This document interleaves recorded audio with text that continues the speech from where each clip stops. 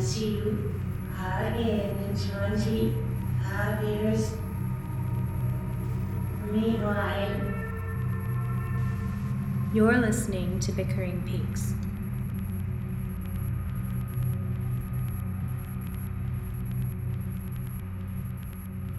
Welcome to Bickering Peaks, the podcast where every episode is a mega jackpot. Oh, okay, that's better than mine. Mine was the Twin Peaks podcast that doubles as group marital counseling. Oh, God. Group marital counseling. If anybody's in marital counseling with us, they're in trouble. That's not a good. It's a pretty not bad a good sign, racket, and you wouldn't want us to be leading it either. No. So what are you suggesting? Well, any couples listening to this, they're in trouble. Let's just put it that way. Yeah, basically. But yeah, we are here, and fittingly, talking about part 3 and part 4. Part 3, call for help. Call for help. Call for help. And part 4. Are you saying that our marriage needs a call for help? Is not that what at all. You're doing? Okay, that's what I took. I'm calling for help for all the poor saps listening to us right now. Oh, yeah. Sorry. Part 4 brings back some memories. Yes. Of happier days. Happier days. In our marriage. We're not going to talk about our marriage anymore. This is not our useful. marriage is like Judy. We are not going to talk about our marriage. I'm sure it'll come up. Probably will.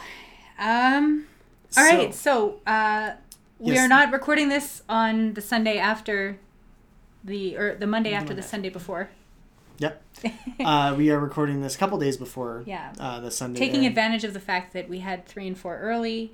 And also Monday is my birthday. And that's when we would normally be recording these. And we are not going to because... You want to do something on your birthday, I guess. Yeah. Probably just watch Twin Peaks. But probably just going to watch Twin Peaks. Just in case you want to do something else, we'll block it off. So it's Aiden's birthday on June 4th. Yes. And he's getting a brand new episode of Twin Peaks on his birthday. Yeah, so I win this year. He wins the birthday games this year. Yeah. And I still have to be older than him. It sounds like the Hunger Games. It kind of does a little bit. The birthday games, yeah. I like it. Okay. I think after this we are going to need marriage counseling, though. Probably. Yeah. The bickering begins. Hopefully. Hopefully. Yes. Well, yeah. Oh, my God. Okay. Okay, so part 3 and 4. Let's get our initial impressions down. Do you have some written? I have mine mostly in my head. What are your initial... Well, I just thought part 3 and 4, I really loved them. Mm-hmm. I really felt like this kicked it up a notch, really. And I felt like it had more of a driving forward momentum as opposed to the other ones, which kind of went all over the place. Yeah, there were a lot of plots in 1 and 2. Which is necessary. Yeah. Well, it sets up it sets up a lot of those plot threads that were that are probably going to tie up in some way. Yeah. But 3 and 4 feel like I mean they focus mostly on Coop, so that's really where my interest. I want to find out what's going on with Cooper. So, so that automatically made it more interesting. But also, just with this dreamy imagery that we had to start off 3, I remember watching it and I turned to you and I said, "I fucking love this!" And then I think the woman without the eyes showed up and I freaked out. Yeah, I was like, "No, I'm done." But that's when I said I fucking loved it. So yeah. So yeah, it felt a lot dreamier. It felt like almost to the point where you could apply a dream interpretation to it in a sense. And I've seen people do it and I'm not impressed with how that happens. But at the time I watched it, I thought, all right, Jungian dream analysis or something. You could probably do something with that. But I'm less convinced of that now. Okay. It feels like it's less rooted in reality. Mm-hmm. Just that beginning part anyway. Well, and the way Cooper... Nobody helps Cooper. Like, that dude too. has some brain damage. Yes, I brought that up in my notes because that really does bother me a lot. Yeah. I also thought that the colors, the first 2 parts felt drab and gray. Like there was New York City and it's kind of gray and brown. And then you had, Buckhorn, South Dakota, and it's deserty and dark night scenes. And then all of a sudden here we had the casino and we had the purple world and we had... Cooper Dougie's bright green suit. Yeah, we had a lot of bright colors that came up. And also with the Twin Peaks scenes felt lush and green. And I noticed that outside the conference room where they are, the big trees that they have, it looks like they're in the middle of a jungle or something. It was really just striking to me. And it really feels like they're making use of the film, well, not the film stock. Yeah. What's the digital equivalent? Yeah. The full range of colors that are available in digital filmmaking. Yeah. It really felt like this. We're not watching the old show, which had its, earth tones and very warm colors. This made use of every color available. I still think that the sound design was just phenomenal, especially in the casino scenes, which I don't know if that's a controversial opinion or not. I really loved the casino, and I loved seeing David Lynch play in the casino scenes. I thought that was just such a weird, it's such a Lynchian environment to begin with. If you've ever been to Las Vegas, the kinds of people that hang around at the slot machines, and they all feel like they could be extras in a David Lynch film, so it felt like a natural place for him to I'm amazed he hasn't done it before. You said as soon as it started, you're like, yes, a David Lynch casino scene, this is awesome. Right? Yeah, that's right. Well, and when we went to Vegas, we were like, yeah, this is kind of Lynchian. Yeah, exactly. So, yeah, it's true. And I love that there was a little bit of a return to the humor, which was missing largely in the first two episodes, or first two parts. There were a few moments, but nothing as sustained or as purposeful. Yes. I mean, it still was purposeful, but this felt like it was, I don't know, maybe because it was centered on Coop more than anything. I felt like that was... Well, and Cooper's situation is kind of funny. It is a little bit so funny, there's a lot of gold too, to be dug from. Mm-hmm. Yes.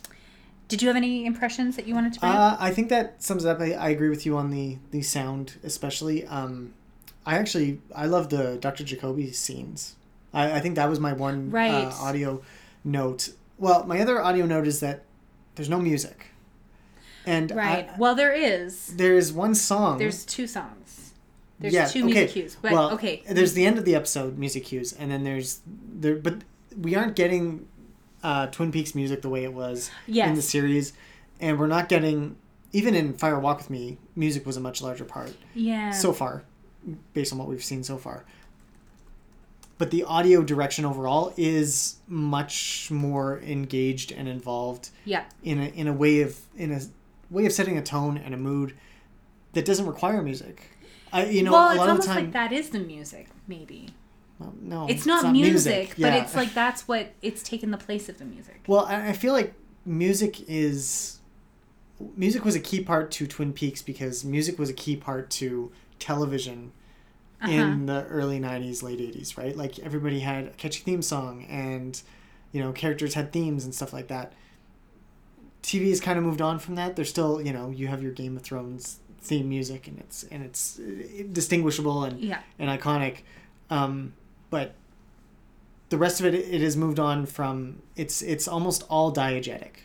And I feel like even like the Take 5 when it comes on, that's just what they're listening to in the kitchen. We don't get that explained or anything, but I feel like that's the implication, is that there's no longer quite as much leeway between the two. Mm-hmm.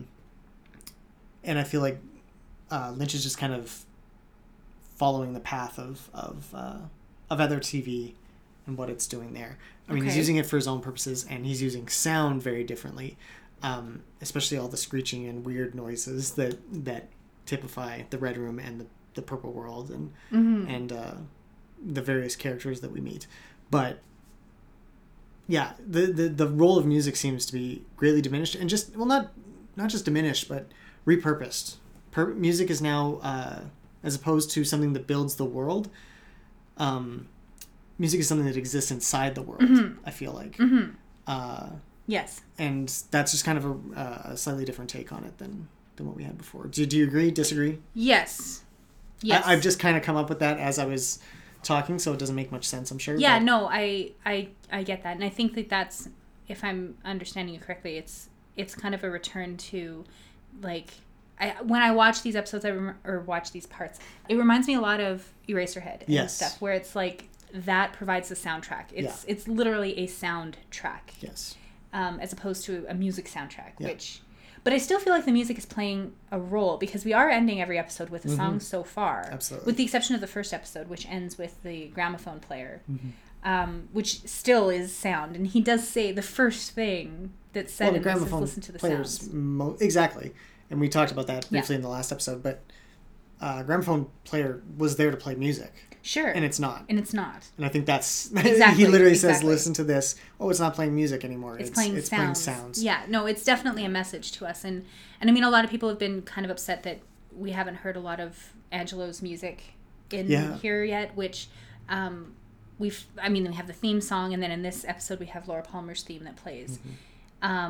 So I'm thinking maybe we'll get more of that if the show pivots towards Twin Peaks more closely, which I have a feeling it's going to eventually. So we might get more of the music returning there. There are brief interludes of a theme.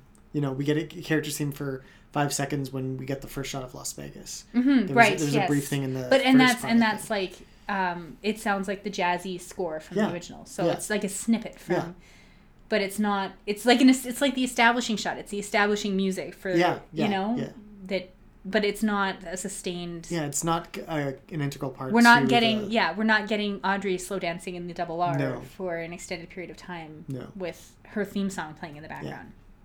Yet. So who knows what's coming? Yeah. But yeah. Okay, so part 3. Call for help. How does it start? It starts with Cooper falling. Yeah. Falling through space. I call it the void, but it's outer space. Well, it feels like space because it looks like stars. It looks like outer space. And then he approaches what? Well, he falls into what I'm calling Lavender World. I have no idea what else to call it. I liked Purple World. Purple World, but Lavender's probably better. Lavender World. It's, I don't know, it's just a distinct shade of purple. Yes. But it starts off with you get a shot of this purple cloud of gas. Yes, that's right. Yeah, it's not a gas. It's almost like ink in water or something like that. It's really beautiful. Yeah, it is. It's really... And it's purple. Like, it's so purple. It's like a color that... we mentioned this in the original series when we were doing our recaps, that there was one morning shot where you saw purple in the sunrise. And it was just such a striking moment because purple was not a color that we'd seen. Yeah. And here we have a whole segment of the show, 5 minutes or so, where it's all purple. Yeah. There's just a purple haze over everything. It's brilliant. It's beautiful. Yeah. And it's very Dune-like. He falls onto this, like, I don't know, I called it a fortress in my notes, because it's kind of like, it's like this... It does look like, It kind of reminded me a little bit of the skyscraper in New York. This, like, brick, very austere building with no windows, and that's what we get here, is this austere stone structure that looks like it's coming straight out of the water. And he's fallen onto a ledge or something, a balcony. And then there's a pair of double windows that he can go into the room beyond it. It's strange what happens in this room. Well, yeah, it's definitely... The whole scene is really... It's really hard to... Because almost nothing really happens. But, I think this was when we described... As we were watching it the first time, we're like, the script for this scene must have been like 2 pages long. Because there's no dialogue. It's just all silence and movement. Yes. But let's talk about the way it's shot first. Okay. And what kind of happens, as far as we can tell. It's like a skipping scene. That's how I call it. Okay. Things happen, and then it goes backwards, and it's skipping forward in time, and then it's rotating backwards, and even the camera it'll literally skip forward to a frame that's coming down the line, then it'll back up, and then it'll go back and forth between these two. It's like not just is the physical motion of the actors going back and forth, but even the view of the observer is set in time, and then you're being tracked backwards and forwards along this track of where the camera's going to be and what it's looking at. Okay, I kind of understand what you're getting at. I kind of a little bit understand what you're getting at. That it's just, basically what we're getting at is that this is it's not progressing linearly, but ultimately it does. It's over the long run. Yeah. It's just that these individual moments seem to be cut up into like fast forward and reverse and fast forward and reverse. Yeah, it does feel a little bit like time travel though, doesn't it? Right? Yeah. Because they're in these micro moments, they're going back and forth, and basically what the context of the situation as it plays out is Cooper walks into this room and he sees a woman. So she's sitting on this couch or this, lounging in front of the fireplace, and she has no eyes. Yes. And Cooper walks over to her and she kind of grabs him by the hands, and she's like urgently wanting to express something to him. She touches his face, and she signals to him to be quiet when somebody starts pounding on the door. Well, and he asks, "Where is this? Yes. Where are we?" Right. It's the only line of dialogue. Yeah, and it's not cut back and forth. No, it's not. Yes. Perhaps worth noting, but we're not going to. I mean, but Cooper's dialogue is never affected, even in the Red Room. He speaks. That's true. Normally. Yeah. So, I think it's just a sign that he's other. He's not supposed to be there. Yeah. Right. And when she does try to speak, yes, it's this weird kind of guttural clicking. Yeah, it's whispers. It's clicking. Yeah. It's not. I don't even know how to describe it. There's no intelligible sound at all. And that's when the banging starts. Is immediately after that. Right, and she tells him to be quiet. Yeah, she holds her finger up to her mouth. Yeah, but then he sees the thing on the wall. Yes. So when I first saw this, I thought it was just like a plaque or something. Yeah, same. Yeah, it didn't really make much sense. Well, and there's a light that goes on underneath it that first kind of attracts his attention. And then he eventually leaves her side to go look at this thing. Yeah. And how would you describe it, Lindsay? I don't even. Well, I wrote down it was like an electrical panel because Yeah. it looks like a circuit board or like there's wires or something connecting it, and then the centerpiece of the thing there's a number 15 above it, and below that it's an electrical socket. It's like a plug-in. Yeah. And he tries to go closer to it, and he's stopped. He's unable to get there. It pushes him back a little bit. Yeah, there's like a wispy cloud or something that stops him, and a buzz. Yeah, and he recoils. Buzz. Yeah. And that's when the woman comes around. And does she have a name? Sorry, does the character have a name in the thing? I didn't see it. She may have. I didn't look in the credits, but well, in any case, yeah, she kind of approaches him, and then she kind of like. Kind of not pushes him away, but she gets warns between him and the thing. And she makes this throat cutting motion. Yeah. And the sound to match, like it's like a slashing noise. Yeah. That was a terrible. No, you got it across. It's close. And then from there, she kind of like, so it's pretty clear, like she does not want him to go close to this. Now we don't know who she is, what her motivations are, whether she's actually trying to help him or what. Yeah. But from here, she kind of leads him down a darkened hallway. Yes. Just kind of crawling along the walls and just motioning for him to follow. He does. Yeah. They go out another door, and at this point the time skipping stops. So it seems like the purple light in that room, the fireplace room, yes, is what causes the skipping, or maybe just localized to that part of whatever they are. Yeah. And so they go up this ladder. Yep. And when they emerge, where are they, Lindsay? It's like they're on a spaceship. Yeah. I don't they're know. on the top of a spaceship. At the top of a spaceship that's from a cube. Eraserhead. Yeah, basically, yeah. And it's a cube that's like big enough inside, would have been big enough for the two of them to stand. It's the TARDIS. Yeah. It's much bigger on the inside. But then there's this bell-shaped thing on top that looks like something you'd see in an industrial setting. It's just this metal bell-shaped thing.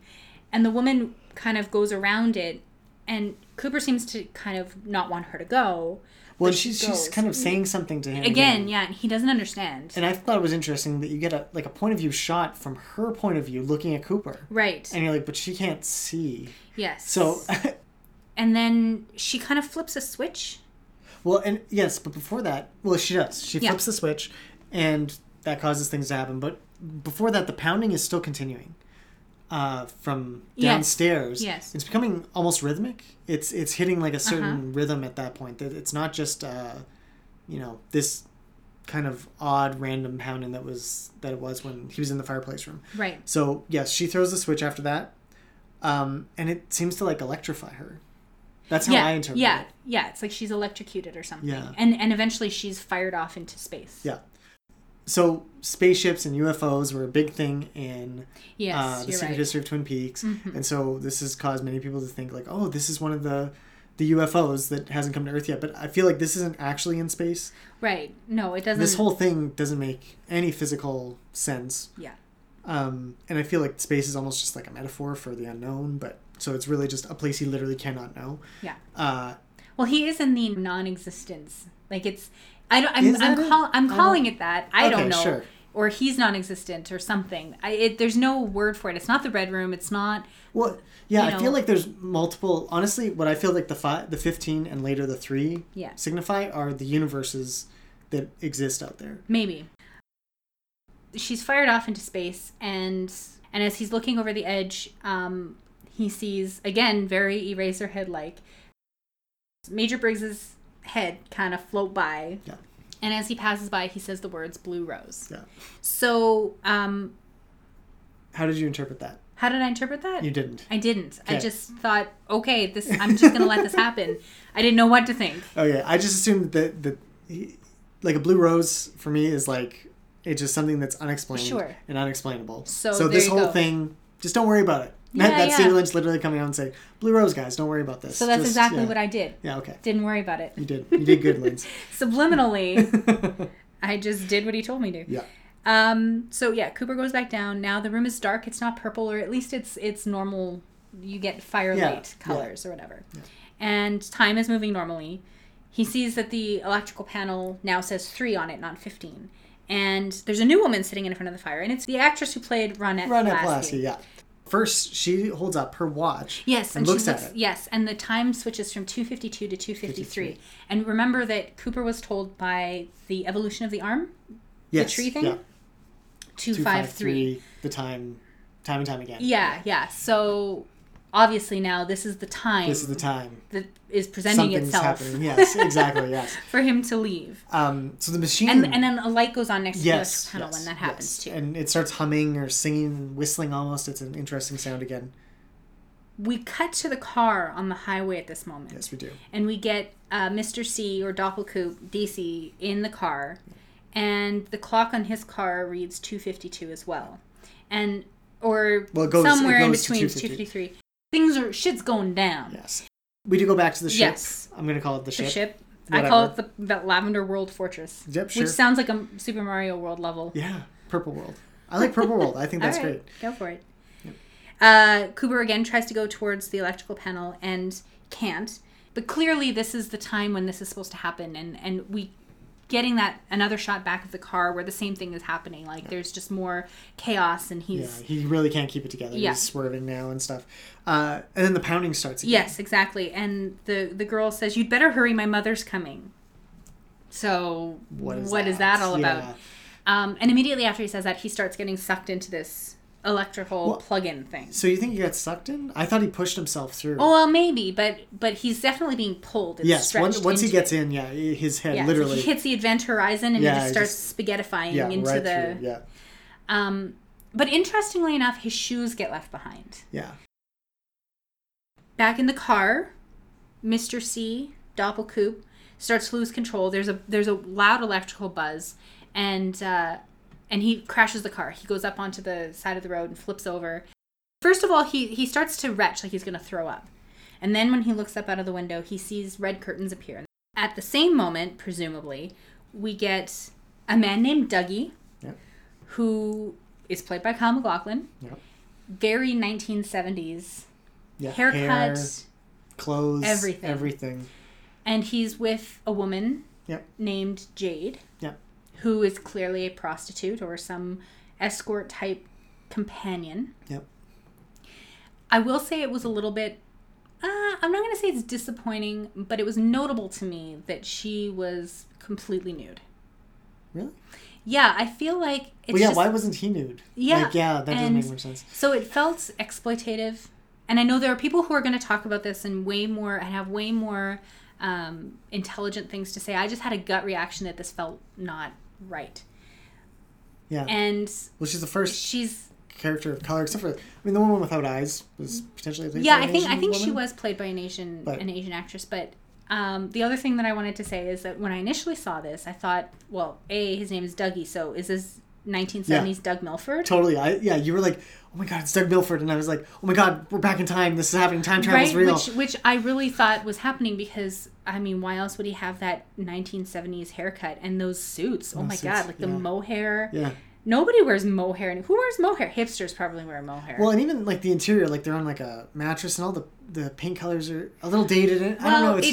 Eventually you find out it's not. No, There's a security system. She's driving a new Jeep or a modern Jeep. Jeep. And I missed that in the establishing shot. They show their vehicles, but But it did feel like it was disorienting. Yeah, a little bit. Right? Well, yeah, no, just because you get dropped into the scene, you have no idea who these characters are. Why does one of them look like Cooper? And exactly. We've just come from a scene of two back and forths between Cooper, our Cooper, and Bad Cooper, who are apparently going to be switching places. And then we see a third Cooper doppelganger? Like, what's going on here? Yeah, it's really Someone not on clear. Twitter wrote today that the mayor from Portlandia is just the fourth Cooper doppelganger, and I'm totally buying it until I would proven totally otherwise. go with that. Yes, absolutely. But anyway. Yeah, so Dougie, which is what we'll call him, Yep. because we learned his name pretty much right then. Yeah. His left arm is, of course, numb. Yes. Which is a sign that you are wearing the Owl Cave ring. Yes, and he stands up and he is And absolutely he wearing is the Owl wearing Cave ring. it. Yeah. So he kind of like throws on this terrible suit jacket by, whipping it around his useless arm. Yeah, Jade has gone off to clean up after... the prostitute Jade has gone Yeah. off. Did we name her? I don't remember. But Yeah, anyways, Jade, yeah. So she's gone off to wash up this is an abandoned house. We should say I don't that. know if it's abandoned or if it's on the market. It's like real Yeah. estate or something. Yeah. Like, so I guess that one of them was a real estate agent. No, And that's how they had access to the house. Yeah, well, she seems to have the key. Yeah, so I thought maybe she was, but then she's also she could an do escort. both. She could do both. Yeah. Tough times in Las Vegas. Well, it is. That's the thing. Like, she's not making much money from real estate. That's for sure. So yeah, he gets sick. He gets like an upset stomach again, reminding us of Doppelkoop. And he kind of collapses. Like, it hits him really hard. He winds up throwing up, and then there's like a loud noise of some sort. I put it as like a thunderstrike almost, and he disappears. Well, and the red curtains appear. Yes, in front the of him. living room. That's right. Yeah. We cut to. We cut to the car initially. Yeah. He sees Dougie sitting on the lounge chair in the red room. With the backdrop of the red curtains. And at that point, he violently projectile vomits what looks like a mixture of the creamed corn or garmonbozia and the scorched engine oil that we saw in Glastonbury Grove. Yeah. And just retches everywhere. It's horrific. Really it's gross. So gross. It's like if so Dougie cool, throwing though. up was gross too, but this was... Yeah, but that was human. Yeah, like this and the way he's holding like his mouth, like he's trying to, like he's been trying to prevent all of this from happening, and then it comes up anyways, and it's this really like visceral, and there's just so much of it. Yeah, it's like there's no way this was all in his stomach. Like his stomach. Well, is no, but he's not human, exactly, and it represents something else. Right. Yeah. So, but then he passes out. Yeah. And we go to the red room, and poor Dougie is very confused. And Mike is there. Yeah, well, Philip Gerard. Yeah. And he explains that someone manufactured you. Yes. For a purpose that I now think it's been fulfilled. Basically, is what he says. Yeah. And Dougie's just like, it has. I mean, he just doesn't understand. He's such a clueless guy. It feels bad. And at this point, though, his left hand starts shrinking. Yes. In order to presumably get access to the ring. Mm-hmm. And then the ring drops off, and Dougie disappears. Yeah, he starts to... I think his head he kind of starts to shrink too. a little bit, maybe. But then it's instantly... He's gone, and there's like a black flame. It was like a flame, like a butane lighter, but black. Yes. And it even had that sound, sound like a butane... Like a gas is being fed. Yeah, for sure. And out of the... Because this erupts from his suit jacket collar. Yes. And out of that collar floats this gold ball, and we get that sound when a spirit is present. Yes, that same sound that we hear in the original series. Yeah. And so the gold... Okay, so you thought it was a gold ball? Yeah, I thought it was like... I thought it was the brain, like, from the arm. I thought it was like a yellowed... No, because first it's a gold ball, and then it turns into the gray... It looks like a gray rock. Well, no, we don't see it turn into anything. No, we just turn back and then look away and come back to it. And then it's turned into this gray... thing. Well, it looks like a rock, and then it turns like a very quick cut into. It looks like the brain, or it looks like it has a mouth. Yes, or something. See, I thought it looked like the alien head from. I'm assuming it's the alien, the gray monster from New York. Yeah, I thought it was like that. It was like vomits something, like the mouth opens up. And something seems comes to out. eject. And Philip Gerard, who's watching this whole thing happen, kind of hides his eyes during this point. Yeah. So it's obviously not a good thing. Yeah. Whatever it is. Maybe it's related to what we saw on the card that Mr. C showed to Daria. Yeah. The playing card. Yeah. I mean, who knows? This thing is completely unlike most anything we've seen before, except for the brain that's on top of the tree, which looks like a pink version of this gray thing. Yeah. Like they did look similar. Yes. But we still know how they're connected. No idea. So the gray thing and the gold ball are next to one another. Like a second, and then does the gray thing disappears? They both disappear, and then on on the chair is the gold pellet. Yeah, the gold ball and the ring. Yes, and the ring. Right? And then he puts the ring Yes, back on the pedestal. The pedestal from Fire Walk with Me. Yeah. And in the final episode. It was in the final episode, yeah. We did see it back there. Yeah. So then we go back to Vegas. Yes. And to that home and the electrical outlets. And I just love how this one's shot. Again, it's this creeping black void that comes out of the electrical socket, but it's just like perfect lines of light and shadow from the sunlight. And, people are slagging on the CGI, but this is like extremely well done. CGI, because the shadow that the blackness casts is perfectly in timed, which is hard to do. Yeah. When you're using real light versus CGI light. But then Cooper, it's obviously Cooper coming out of the purple world into the real world. Right. And he comes out kind of, again, two-dimensionally, and then he rotates over, and there's kind of like another second, and then he lands on the ground and he's whole. Yes. And he doesn't have any shoes on. He does not have any shoes on. And they show that. Just like Dougie didn't have any shoes on either. Yes. And Jade appears right away. Yeah. And she's like, because Cooper shows up wearing his black suit with his hair slicked back. He looks like our Coop. He does not look like Dougie, who also weighed probably a good 30 or 40 pounds. Yeah, they put a good chunk of extra weight on Kyle MacLachlan for sure. So... And she's like, what's going on? Like, what was that sound? And where did you get that haircut? And, oh my God, are you sick? Like, she sees the puke on the floor. And it's kind of amusing. But at the same time, she's like, hey, we got to go.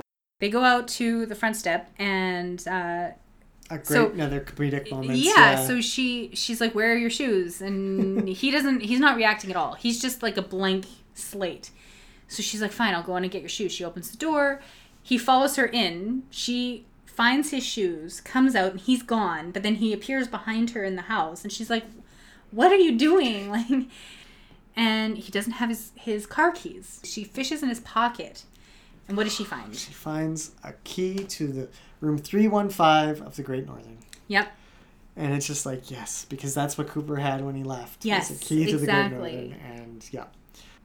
So, yeah, all right, they leave, and we get a little bit of intrigue because there's a guy in a Camaro who comes up. And this guy looks just like a Vegas. It looks like a greasy Jason Schwartzman. Maybe that's just me. Nah, well, I kind of see it, but okay. Yeah. In any case, so he pulls up and he goes on the radio saying she just left. The guy he's talking to is parked near the entrance to this housing development. Yeah. And he's like, okay, well, I'll get him here. And right away we're like, oh no. Someone's come to kill Cooper. Mm-hmm. So we follow Cooper and Jade out. Yeah. And Cooper, he's still very Jade dazed. is giving him a bunch of instructions about, like... Yeah, you can call AA. Yeah, AAA and everything. They'll help you with your car. Yeah. And he's not... Well, if he's listening, he's not absorbing any of it. Yeah.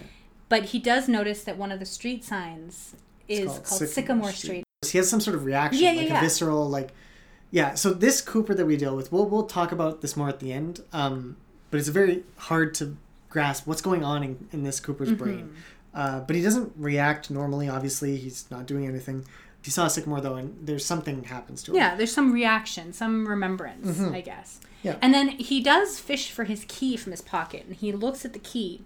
Well, right before that, we see the speed bump sign. Right. So it says warning speed bump. And so when he pulls out the key, we know right away he's going to drop the key. He does, and that's how the sniper, who was waiting for him at the entrance to the housing development, fails to kill him. Right. And that's kind of how this scene ends. But not really. Not really, yeah. Because there's another weird addition to it. Well, we get the first gangster guy on the street puts what appears to be maybe a bomb. Yeah, or a tracking device, maybe. No, it's a bomb. It's a bomb? Yeah. Under Dougie's car. Yeah.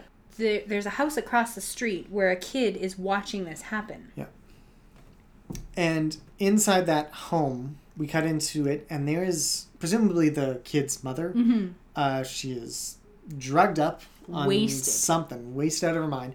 And she's seated at this table with a single pill inside of a pill case, a bottle of Jack Daniels or some sort of hard liquor, and like some smashed up things, a deck of cards.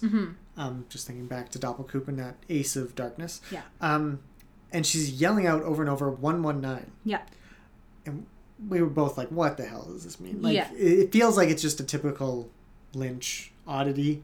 But the fact that she's yelling this number that may or may not have significance in the future. It's really hard to say. Well, it seems like, yeah. I mean, it's 911 backwards. Yeah. It's the same number. It's either 119 or 116 or something that's on the cop cars that eventually come to find Mr. C's car that's crashed in South Dakota. So, I mean, there's significance there. We know that David Lynch loves to play with numbers. And because I know when you add up the numbers 1, 1, and 9, you get 11, which is a special number. Like those double numbers 1, 1, 2, 2, 3, 3 are significant in numerology. So maybe there's something to be said for that. Or it could be nothing. Could be nothing. And then, so she eventually does, like, she places, it's really still it's interesting to watch. Isn't it? But it is, yeah. It's like a ritual. Like, she's very reverent of this pill. And she's staring at it as she pours her drink. Like, all her attention is on this one pill. And then she lights a cigarette with, like, a massive industrial a butane lighter. Yeah, exactly. It's, again, one of those scenes I'm just like, I have no idea what's going on, but it's cool to watch. And it could be really important. I don't know. So I'm just going to keep it in the back of my mind. Yeah, absolutely. Okay, so where do we go next? We go to DC. Yes. And his car having crashed. The cops arrive. Yeah. And the first cop gets out and goes to check on Cooper in the car. And as soon as he gets a whiff of the Garmonbozia / burnt oil inside, it literally makes him sick. He gags and he falls over. And the other guy calls for an ambulance and some gas masks to protect something. And they take the guy away. And that's it. So we don't know exactly what's happening in DC at this point, but something. Yeah. So after this, we get our first look in this part of Twin Peaks. Yeah. And what is it but Hawk hanging up a "Do Not Disturb" sign on the conference room door? Oh, they're gonna sell out of those on Amazon. Well, no, I think Showtime, if you're listening, you need to market this. They probably already are. Yeah. I think that would be brilliant. I would buy 10,000. Anyway, so Hawk has brought coffee and donuts like he promised. Yep. And Lucy and Andy, as they promised, have laid out all the evidence from Laura Palmer's closed murder case on the table in the conference room. And they've gone through it. They said, we can't find anything that's missing. And there's a humorous exchange where they're talking about, well, if it's not here, how do you know it's missing? Well, if it is here, then it's not missing. And Hawk is just kind of like, okay, let's sit down. No, wait, let me sit down. And it's cute. It reminded me of the scenes of the townspeople in Fire Walk With Me more so than in the TV show. Yeah. Like where everything is kind of slow and drawn out and there's lots of room for like those long reaction shots that they have with one another, which I don't mind at all. But Hawk is definitely in control of this situation. He's deputy chief, obviously. Yeah. So he knows that something is missing and he knows that the only way to find it is through his heritage. And then Lucy says, "You're an Indian." And he's like, yes Lucy. That's right. And then when she has this moment where she screams, she panics, covers her mouth. And she's like, I know what's missing. It's the chocolate bunny. And we go to the evidence bag where the chocolate bunnies that were in Laura's bedroom 25 years earlier are still sealed in this bag. And Lucy says that she ate one of them when she had a bubble of gas at some point. I'm assuming she did this 25 years ago. Yeah. I'm not. Yeah, I'm thinking it wasn't good. Today. Yeah. But anyway, because that's 25-year-old chocolate. That's gross. Yeah. Lucy, get with it. Seriously. Yeah. But she's heartbroken. She's like, I never did it again. And she's embarrassed to talk about it in front of Andy. And then there's another humorous exchange where they're like, are bunnies part of Native American, like your heritage, Hawk? Yeah. Or did, indigenous people use chocolate when they had gas? And Hawk is all of a sudden really confused. He's like, no, it's not about the bunny. Is it about the bunny?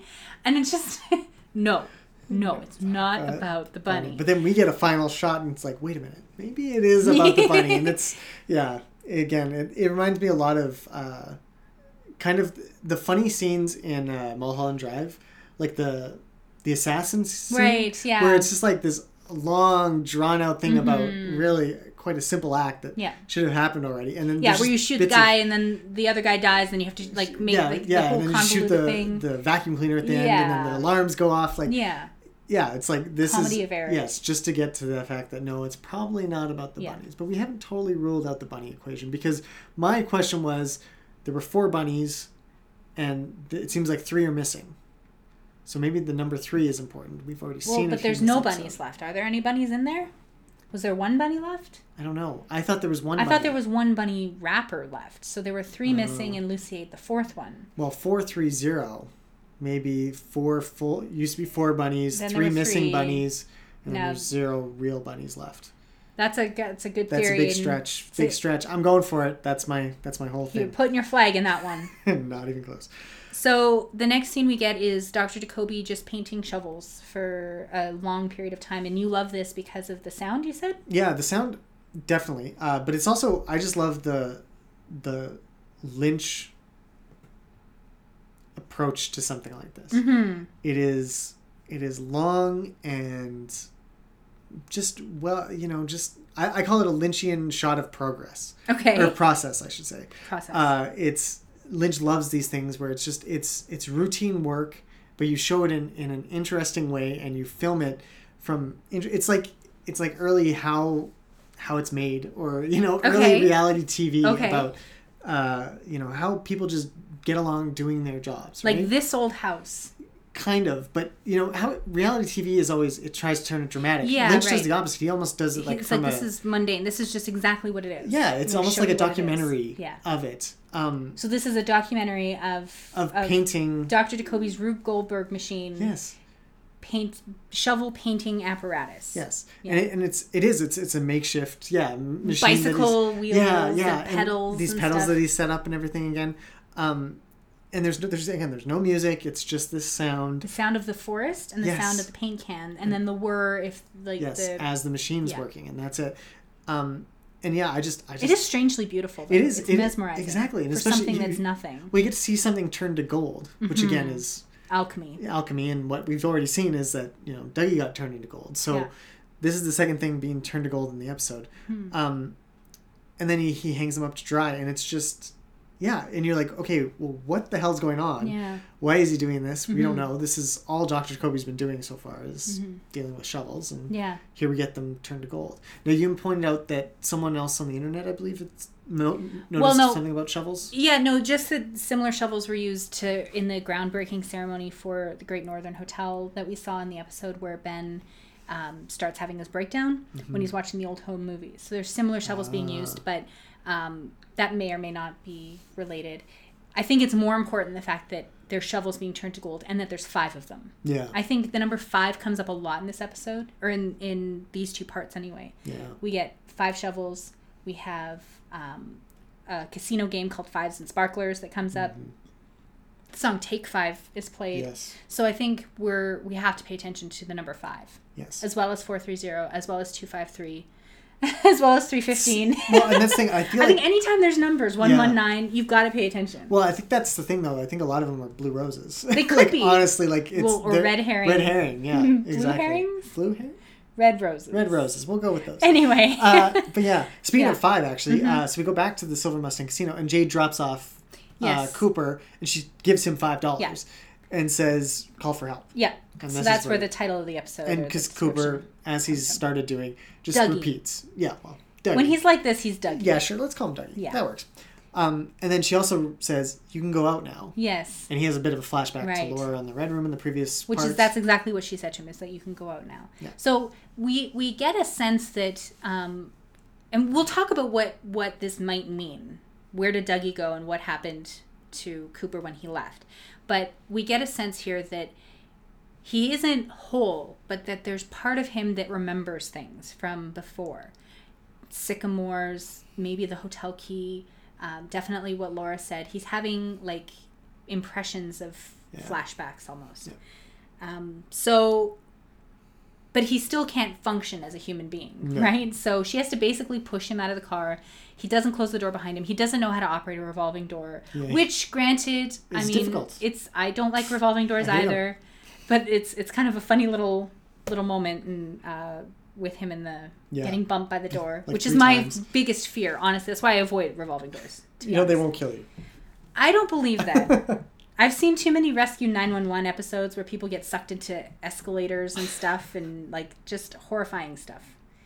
Okay. Why did my parents let me watch this stuff? Why did they let me watch all of this? Yeah, you have a weird childhood. I guess so. So anyway, it goes into the casino. Yes. And I had a note here that, okay, first of all, huge props to Kyle MacLachlan that he can play Bad Coop, he can play Coop in the Red Room, he can play Dougie, and he's playing them all so superbly. It's amazing. And this Dougie character that we meet, has a kind of a, like, Charlie Chaplin Little Tramp feel to him. The way that he walks and the physical comedy that is going on. That's what instantly came to mind. It's like I'm watching a silent comedy, Buster Keaton kind of bumbling character who's making his way through this loud and very busy environment, right? It's just really, really... Yeah. This is where almost all of the comedy comes in the next little bit, is him kind of bumbling around. But it's also really frustrating because he's encountered Jade. He encounters a security guard when he first arrives. He encounters the cashier. And none of these people recognize that this person probably has, at the very least, a mild neurological condition. Like Jade does say, I think you had a little stroke. Yeah. Does nobody think that you should maybe call a doctor? Well, Jade can't, right? How would she tell them, oh, yeah, I'm his prostitute? Okay, but like, still, like... Yeah, the security guard especially, like, that's kind of your job there to make sure people aren't getting hurt at the casino. So a guy would... Like, I don't know, is this an American thing where you don't want to intrude if this person doesn't have insurance? You don't want to call a hospital that is going to charge him for it? Maybe. I don't know. Yeah. Please help us with this, guys. Why is nobody calling for help? Well, and the change lady seems to... feel for him, and she's like, oh, you kind of like she's worried about it. She's concerned, because she does give him change in the little cup. And she's like, okay, now go play the slots. Don't doesn't point him to the payphone. He's saying call for help. Well, the security guard put him to is in the back. That's where the phones are. You can call whoever you want. Right in the back. So but he also says to her, call for help too, doesn't he? So yeah. So why does she not? I don't know. Yeah. Well, she's not going to call for help. It's probably not in her job description. So he wanders through the casino and through observation learns how to play the slots. Yes. And at that point he starts seeing when I first saw it, it looked like a traffic cone. Yeah, but it's that's what I thought too. I think it's just a forced perspective shot of the Red Room corridor, the hallway with the chevron floor and the red curtains and fire coming up from around it. Yeah. In the shape of kind of like a triangle. Yeah. And it's hovering over top of a slot machine. So he goes towards it, puts his money in, and wins the jackpot. And then this is what carries him through the next however many minutes. Yeah. He just goes to what turns out to be 30 different machines and wins 30 different jackpots. All by following this Red Room fire symbol that tells him which ones are the winning jackpots. And it's fun because the first time he watches someone win, this is how he gets the idea, I guess. Hello! And then Cooper, every time he wins, he does the same thing. He rubs the coin just so for good luck, puts it in, pulls down the handle very methodically and stuff. And then hello! And it's great. It's just great. It's that hilarious. Is my ringtone now. Yes. So he wins the first two, and then a casino worker comes over and says, "Congratulations, sir! You've won the mega jackpot. The mega jackpot. It's worth $20,400 or something, right? And I'll get you a bigger bucket, so you can start working with your winnings or whatever, right? Yeah. He says call for help to her, and she's like, "That's what I'm here for." But she doesn't help him at all, and that one I liked because she is like, I want to help. Like if someone said I want to help, it's like, yeah, I know, sir. I'll get you all your money. Don't worry. Exactly. That's what you're used to dealing with, right? And I also like that there's this grungy lady that's in the casino too, which is very Vegas. Very Vegas. Yeah. At first she's annoyed. Well, she's annoyed with him at this point. Because he's won twice and she hasn't won anything. So he's gonna come play a third one when he sees another. It's the one right next to her. Right next to her. So she's like, no, gives him the finger, and he's like, well, okay. He leaves. But the old lady plays the slot machine next to. Doesn't the old lady win at this point? I think she wins. She wins a jackpot. Yes, she does win. She plays the machine next to. And it's interesting because up to that point, we'd kind of not been sure if Cooper was actually making them win or if he's just spotting ones that are primed to win. Like the next guy, whoever's going to pull it again is going to win. Right. Which is statistically how they do work. So yeah. And so this clarifies, yes, he's just literally being told which ones are the winners. But he still has to act on it. because she then pulls one and wins after he pointed it out to her, basically. Right, so it's not that he's the thing that's going to win. Yes. Anybody could win. Anybody who win. sits down at the machines that have the symbol over top of them would win. He's just being provided extra information. Yes. So this raises all sorts of questions of how is this happening? Who's doing this for him? Is this something innate to Cooper now that he's out of the Red Room? Is this some magical wizard sorcerer ability that he's picked up? Is he now Degpa? Like right. Or is the Red Room guiding him in some way? Is somebody or something in the Red Room trying to help him? Yeah. Or trying to push him along on some divine path? So the last scenes here are in Philadelphia. We get our first look at Albert. Yeah. Good old Miguel Ferrer. Yeah. It's really nice. It's really nice to see him though. Yeah, and Gordon Cole and a woman. Well, it's Christabel, but her name is Tammy. So obviously we're looking at Tamara Preston or Tamara Preston.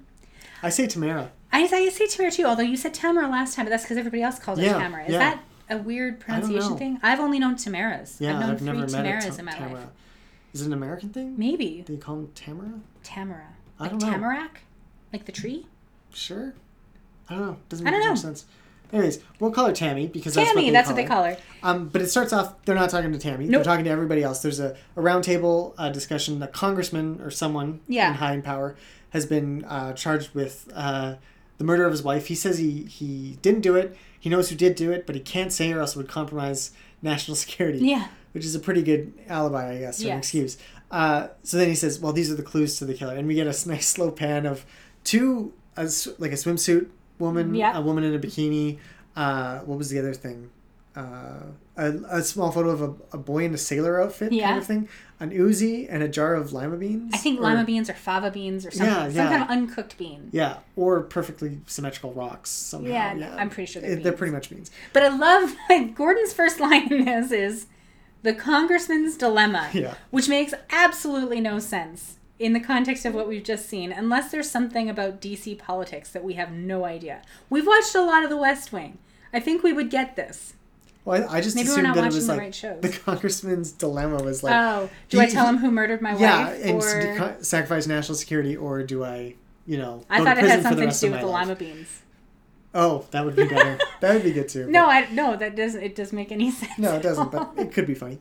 Anyways, like go to work, figure out who did this. Yeah. But then he asked Tammy to stay. Yep. And he says, "Tell us what you found in New York." Yep. And so we get now a recap of what happened to our friends. What were their names? Sam and Tracy are what Tammy says their names are. And she says that she explains that this building, they don't know who runs it. They don't know who's involved. That's not what she said. She says that NYPD doesn't even know anything about this. Okay. They're way over their head. They don't even know who owns the building. Yeah. But does she? We don't know. She doesn't say. You think she would. She also recaps that, yes, there were guards on duty throughout the building, but nobody can find any of them. And then, yes, she names them Sam, Kobe, and Tracy, and I didn't get her last name. It's like an Italian last name. Yeah, it's like Barbarossa or something Barbaro like that. Or something, yeah. And then she shows the glass box and the bodies without the heads. And then she also mentions that, the cameras, how they worked, and that they occasionally captured a few frames of random blurred shapes. She doesn't specify anything beyond that, except for the one that does show up right before the kids were killed. Which she has a still image, which is like a body or a figure anyway. Yeah. A humanoid figure. Yeah, which is what we saw previously. Yeah. The gray alien. Mm-hmm. And it's hilarious because Cole says, "What the hell?" Yeah. Which is interesting to me because I assume Cole, before that line, I thought Cole knew everything that was going on at all times. Yeah. And the rest of us were all just kept in the dark. But this makes me feel like Cole's just as clueless as the rest of us, which is held up in the next part as well. So at that point, they get a call over the intercom from, whoever's on the other line of the dictaphone or the answering service says, it's about Cooper. No, she says, it's Cooper. It's Cooper. But, so Gordon and Albert look at each other and rush out of the room. Tammy kind of follows them. They go into Gordon's office, and before we get into this, I just wanted to say, I thought it was interesting. There's a portrait of Franz Kafka on the wall. On one wall. And on the opposite wall, there's a nuclear explosion behind Gordon's desk. Yep. And it immediately made me think of Kafka's Metamorphosis, because doesn't Gregor turn into the main character in Metamorphosis turn into a cockroach? Well, it's or something like a cockroach? Animal bug. It's not translatable from German, but yeah, it's like a bug basically. Yeah. So that to me, like cockroaches survive nuclear explosions, so he's got a portrait of Kafka next to an. Well, I don't know. And Metamorphosis is obviously quite a big thing. Well, in the show, absolutely, right? that too. But yeah, so but anyway, he gets the call, and we just hear Gordon's end of the conversation. Yes. Where he doesn't. We don't really get much until he hangs up the phone and tells Albert that they're going to South Dakota because the Black Hills of South Dakota. The Black Hills of South Dakota. Interview tomorrow at 9:00 sharp, and that's interesting because we'll get into why that's interesting later on. But potentially, we're making some assumptions here, but we'll get into it. But yeah, and I just love that he has a red phone next to a picture of an atomic blast, which is very JFK-ish. Cold War era. Yeah, exactly, which fits with Cole. And then when he picks up, he's all anxious, and he's like, "Yes, I'll hold." Yeah, which is his first line. It's just great. And then he rushes everybody out of the. Well, he rushes out of the room, but Albert office, and Tammy stay, and because Tammy's going with them, and Albert mentions something about Valium. Well, he says first he laments something about human existence. Well, he says write down the line. The absurd mystery of the strange forces of existence, which, if I'm not mistaken, was a subtitle or something for the discarded script for Ronnie Rocket that David Lynch wrote. So potentially some kind of a link there. Maybe it's just a fun turn of phrase that he wanted to return to. Maybe it has some significance. But the absurd mystery of the strange forces of existence. Yes. And then he offers Tammy, I think he says, a truckload full of Valium. Yeah. And she just kind of grins or whatever. Sure. And then we go to the Roadhouse. Yes. And we get the closing credits played out by... Do you remember them? The Cactus Blossoms. The Cactus Blossoms. Yes, which reminded me of the Everly Brothers, which just seems so fitting. Oh, God, yes. So. I was like, this is country night at the Roadhouse, and it's perfect. Like, it's Tuesday night, country night. Yeah. We're going to go square dancing. Yeah. Or whatever. Probably not Tuesday night. Whatever. It doesn't have to be linear, Aiden. We'll get to it. Okay.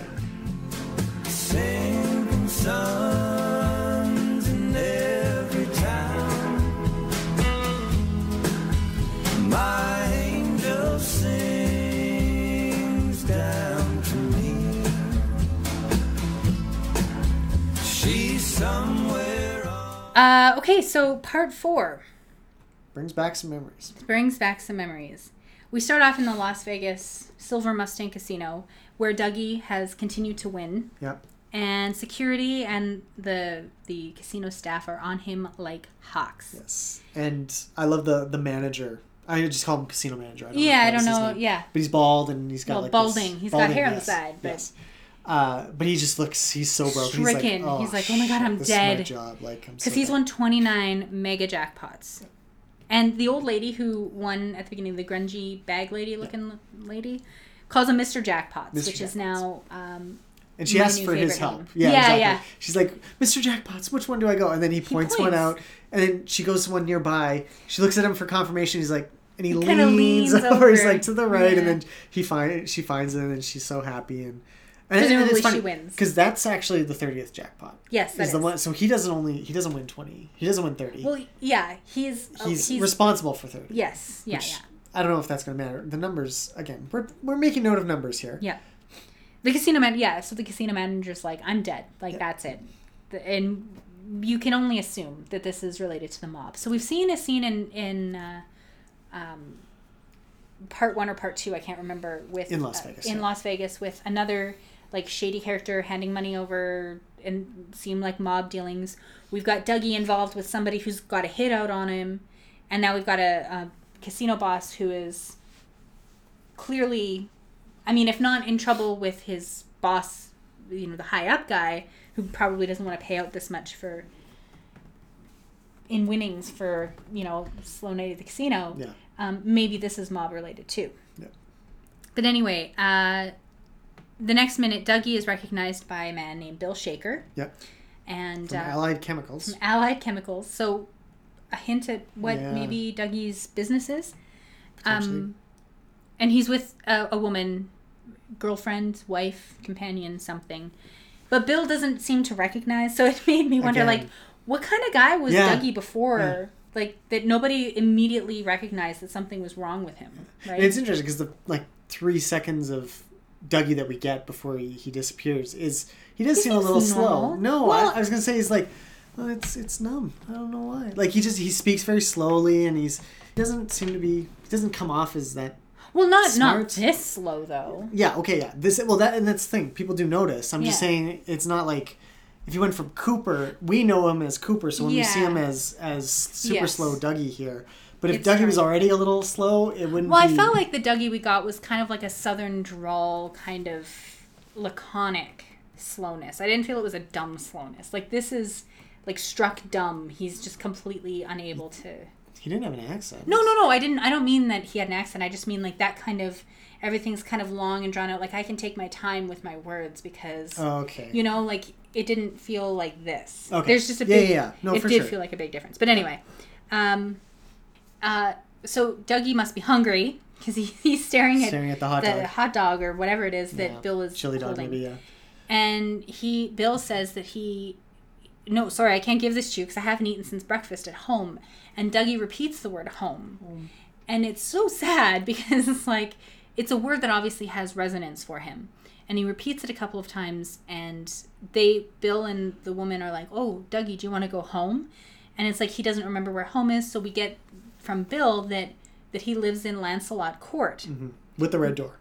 With the red door near Merlin's Market. So Lancelot and Merlin immediately bring back those Arthurian references like we had with Glastonbury. And then the red door as well is just an interesting color just because. So Bill sends him to the cabs outside and says, it's not a far drive. Just go out to the cabs. So Dougie starts heading out towards the cabs and is intercepted by the woman who yells, he's leaving, which reminded me of the Norwegians are leaving. And even she hair, looks like... does that. Yeah, so...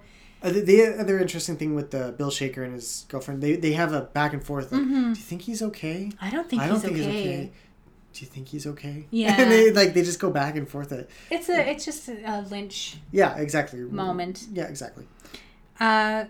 So security guard intercepts Dougie before he makes it to the door and ushers him to a back office with the manager who... Yeah, and it's interesting. He's like holding his neck. Like he's like, my neck's on the line. I'm going to be dead. Yeah, anytime now.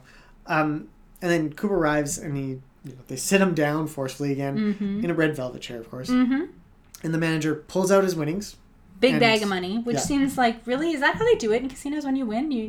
They don't cut you a check or... I don't know. It must be... I think there's a lot of laws about how winnings have to be dispersed and stuff like that. I'm genuinely curious because that seems really suspicious. Ocean's 11, they had to have the amount of cash on hand for the bets that evening. Yeah. So I'm sure they must have a similar kind of rule for casino winnings. If anybody has any information, we'd love to know. Anybody who lives in Vegas. Or works in Vegas. Yeah. Or frequents Vegas. Yeah. If you've ever walked out with many, many thousands of dollars. Did it come in a bag? Yeah. Was there a large dollar sign on the front of it? These are the questions that I have after this part. And he offers help, like Cooper says, call for help. And he says, well, how can we help you? And he offers, of course, prostitute and he starts off with the creature comforts and then works his way out. Companionship. Yeah. And Cooper just repeats home again. It's really getting quite heartbreaking. Mm-hmm. And at that point, they give him a limo. Don't worry about a cab. No cab for you, sir. Puts the winnings out, pushes it towards Cooper. And Cooper, he's just mimicking everything. It's Dougie. It's not Cooper. Lindsay, it is Cooper. It is Cooper. Dougie. He's not Cooper right now. It is Cooper who came from the Red Room down know into that, this. But it's Dougie. It's Cooper. He's so... It's Cooper, at this point, stands up, and he's mimicking, so he just pushes it back, and it is hilarious, because they're just kind of staring at each other. Well, and they even get close together, like, it's almost like a mirror. It's like the final shot of the season 2, where, Cooper leans towards the mirror, and you see Bob in the mirror, and that's what this is like. It's like they lean towards each other until they're inches away, and the manager gets all threatening and snarly and everything. When he says, But you have to promise me something. You'll come back and try your luck with us again. Soon. Anytime. Day or night. And Dougie goes, or night. Yeah. And then he looks up at the camera. Yeah. And the manager says, yeah, that's right, we're watching you. Which is interesting. Yeah, there's definitely a very threatening presence there. Again, you kind of were wondering, like, well, why did they give him the money then? Like, why not just let him leave and everything? Okay, legally they have to give him his winnings, but you'd think if he was in that much trouble, they would want to know, how did you know the machines were rigged? It feels like a Rain Man kind of situation. Yeah. Where, if you have a card counter, you're not going to give them the money because they acquired that money through... Yeah, unfairly. But I mean, so they watched him do the slots, so maybe they'll come back for him or something. They would figure he rigged the machine, so wouldn't they want to check him out for... some kind of electrical. It does feel like he gets away a little easily here, but I think we're just waiting. It's another thing that's going to be simmering there, and we're going to be hearing about it soon. So he does go in the limo, and the limo driver is asking for directions. All he knows is that it's a red door. In Lancelot Court. But he can't find it because it's dark, and it's hard to see the colors. Yeah. But he does eventually find it. And Cooper gasps as he look out the window. Well, yeah, because what happens is... I think what happens is he looks out the window of the car as the driver who got out of the car walks around the side. I don't think he realized that someone would be there. It's almost like Lucy when someone appears that she saw somewhere else or thought was somewhere else. He has no sense of object permanence. Yeah. It's like, whoa, you were over there.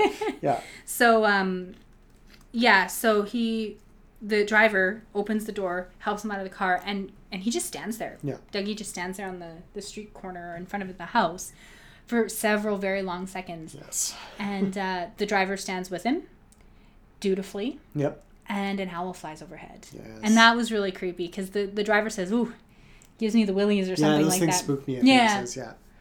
And very soon after, Dougie's wife comes to the door.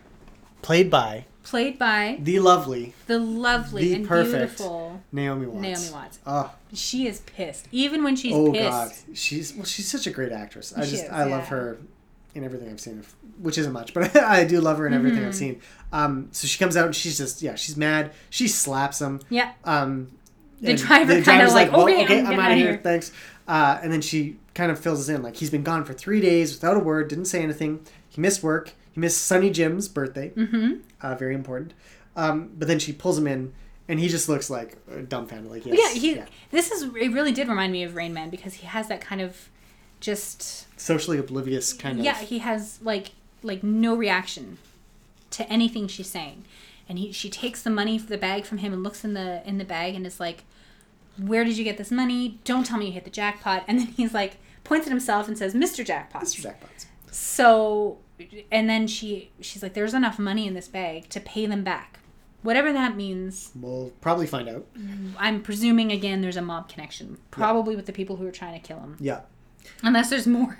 Well, see, that's interesting. We can maybe talk about it later. Let's talk about it now. I always assumed that the people trying to kill him were Doppelkoop. Had set this up so that Dougie would be murdered as soon as... Yes. I think you're right. He swapped bodies. I think that this is related to the coordinates that Mr. C was looking for is probably the coordinates that of where Dougie would be. Yeah. Or where he suspected Dougie. I don't know how he would know exactly. We haven't got there yet. But well, maybe, yeah. But I think that this is definitely part of some wide-ranging network because what would happen, and we'll get to it, but I think you can't have both good Cooper and bad Cooper existing at the same time in the world. Yes, and we get some pretty clear statements about that coming up. But yeah, we'll get there. But anyways, it's worth considering.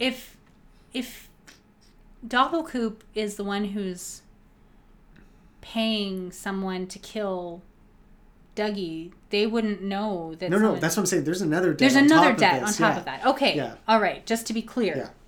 For my sake. Well, as far as maybe we'll maybe see. we'll find out. Okay. So, next scene, we walk into a very austere office. I've said austere 3 or 4 times in this episode. It is, though. We need to find a thesaurus. Well, I think the FBI headquarters probably are very austere. But it's a beautiful office, wood-paneled office. Very important person works in this office. Gordon Cole is there, and he has a little exchange with the person who let him in. His name is Bill. And they talk about... Martha, who fixed that thing with Paul. Yeah, by sending Paul to the North Pole. Yeah. Which apparently is good enough. Good enough, yeah.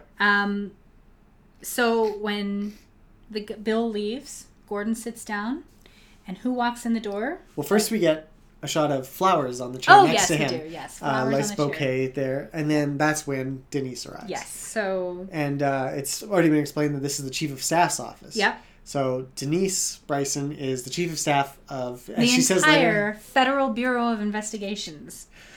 Yes. So she's Gordon's boss now. Yeah. And or higher than Gordon anyway. Yeah, like he reports to her boss probably. Yeah. So Cooper, he explains that they found Cooper. He's in a federal prison. Mm-hmm. But right away, Denise digs in about Tammy Preston. Yeah. And I love her line. I know your profile. Beautiful agent, barely 30. Yeah. Because she's describing Cooper. Well, yeah. And that's the thing. Like, it feels like they're trying to set up that Tammy is the new Cooper. Right. Which is something we commented and theorized about from Secret History. Right. But now that theory has kind of been blown apart just because of our impression of Tammy. Yes. But we'll get there. We'll deal with that soon. She seems to be a little disapproving, though. Yes, Denise does. yeah. Or if not disapproving, then chiding playfully. I don't know how playful it is. That's hiding some deeper disapproval of Gordon's methods. Yeah. Because, and Gordon kind of bristles a bit, and he's like, well, I could have... I had enough dirt on you to fill the Grand Canyon, and I didn't use a teaspoon of it. And he actually has a really great line. And when you became Denise, I told all your colleagues, those clown comics, to fix their hearts or die. Which is really... Oh, what?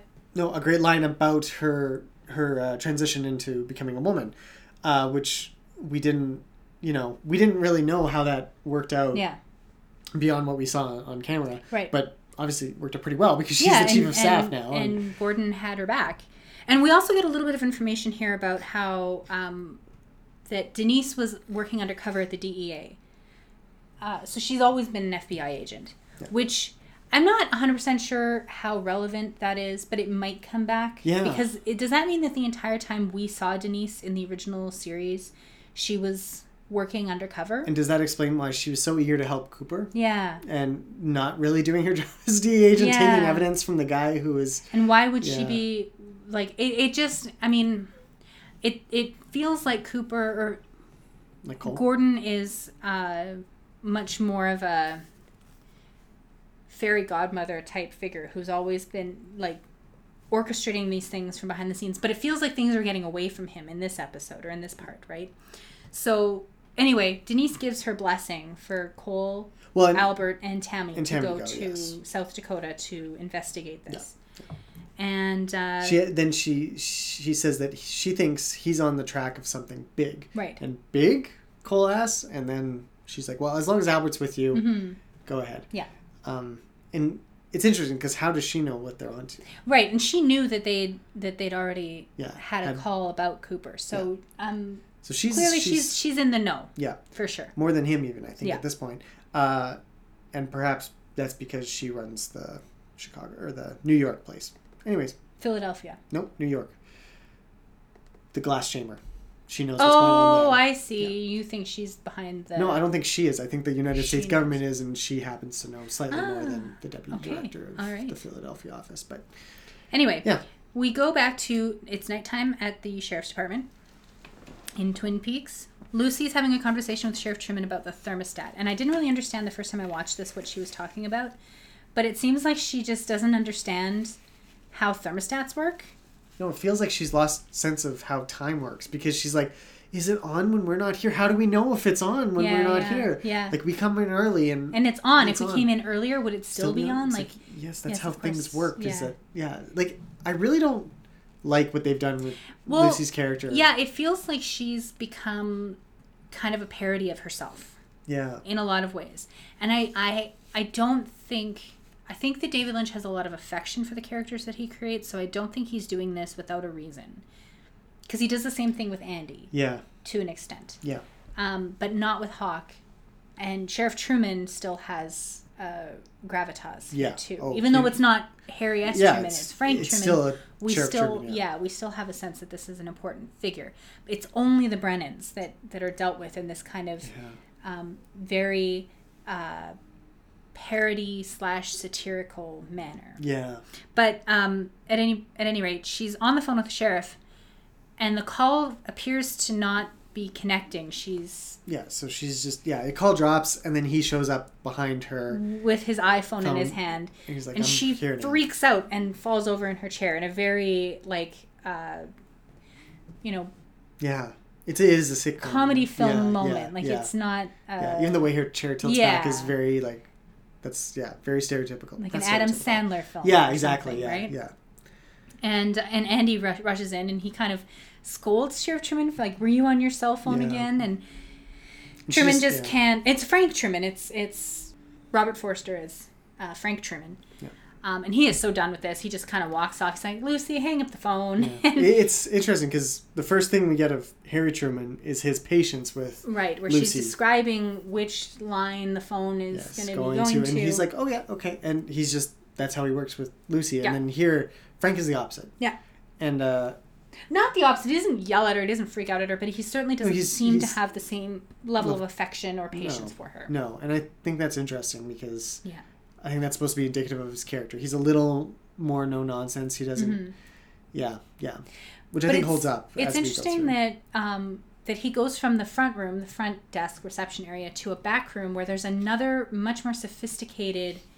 Well, it's the modern, it's the modern dispatch. This is where, like before, Lucy would get the call about which crimes were being committed or whatever. Here, there's like an actual dispatch unit, and there's somebody who's like, okay, well, we had this, that, and an overdose at the school.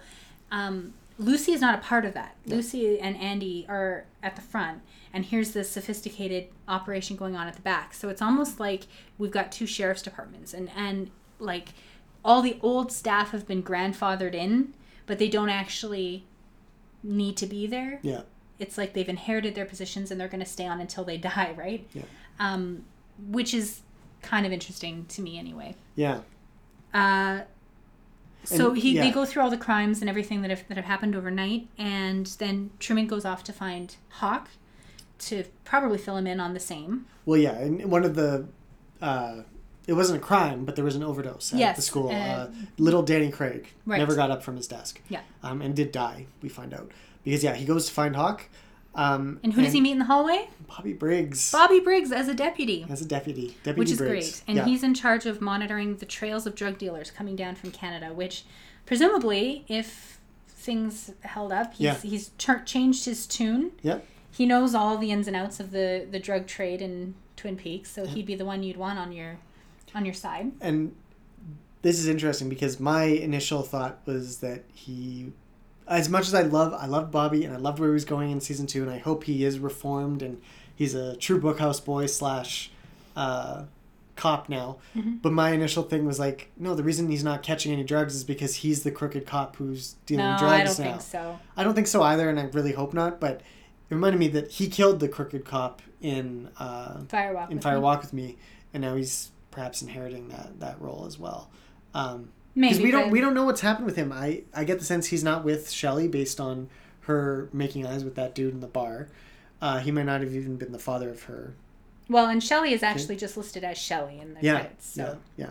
It's not Shelley Briggs, at least not so far. Also not Shelley Johnson. So maybe Leo survived. Yeah.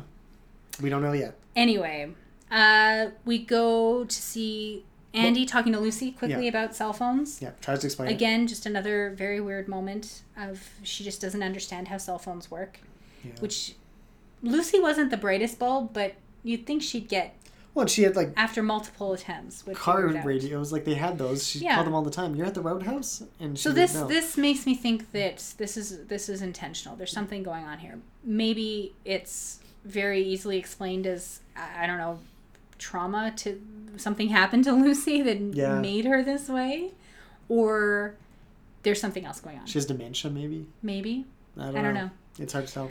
But then we get Sheriff Truman and Hawk in the break room or in the conference room, and I found it interesting because Hawk is explaining Margaret's role in this whole thing, and I feel like Andy walks in and then Lucy comes in as well. After Chad. Yes, Chad is one of the new deputies, and he's the douche canoe deputy. Yeah. But I feel like it's interesting that Frank, who presumably, if we go by what we read in Secret History and the fact that he's a Truman as well, he's grown up in the town, he knows the people. Why does he need to be explained about the log, about Margaret's presence and her abilities or whatever. Like, why does that? I feel like it's almost Hawk justifying it. Like, I feel like... But Andy's the one who says that she gets messages from her log and stuff. It's like, oh, yeah, why did they need to No, I explain think he's that? explaining that to Chad.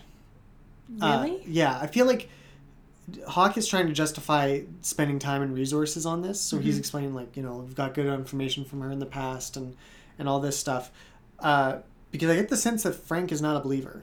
Yeah, no, you're right. I get, like... Well, and he didn't have the experience that Harry had with Cooper to exactly. justify a belief in this or to anything. go through all so that, yeah. Maybe, but at any rate, Bobby comes in and sees Laura's picture on the table and starts to cry. Mm-hmm. And we get Laura Palmer's theme playing over it too. And I know this is a really touching moment, and it really is the first time we hear the theme music since the finale of season 2, really, I guess. And so, but I still felt like this also was melodrama to the max. Yeah. It didn't feel like it was as in character for Bobby. Well, I felt like this... What happens to Bobby is that the old series comes out and grabs him. Mm-hmm. And then he is drawn back into this world of tears and melodrama and Laura's death being so central. I feel like it tied back especially to Maddie's death and how this Bobby was overcome by this knowledge and this sorrow in the roadhouse that had no explanation. It just happened. I feel like this is Laura's...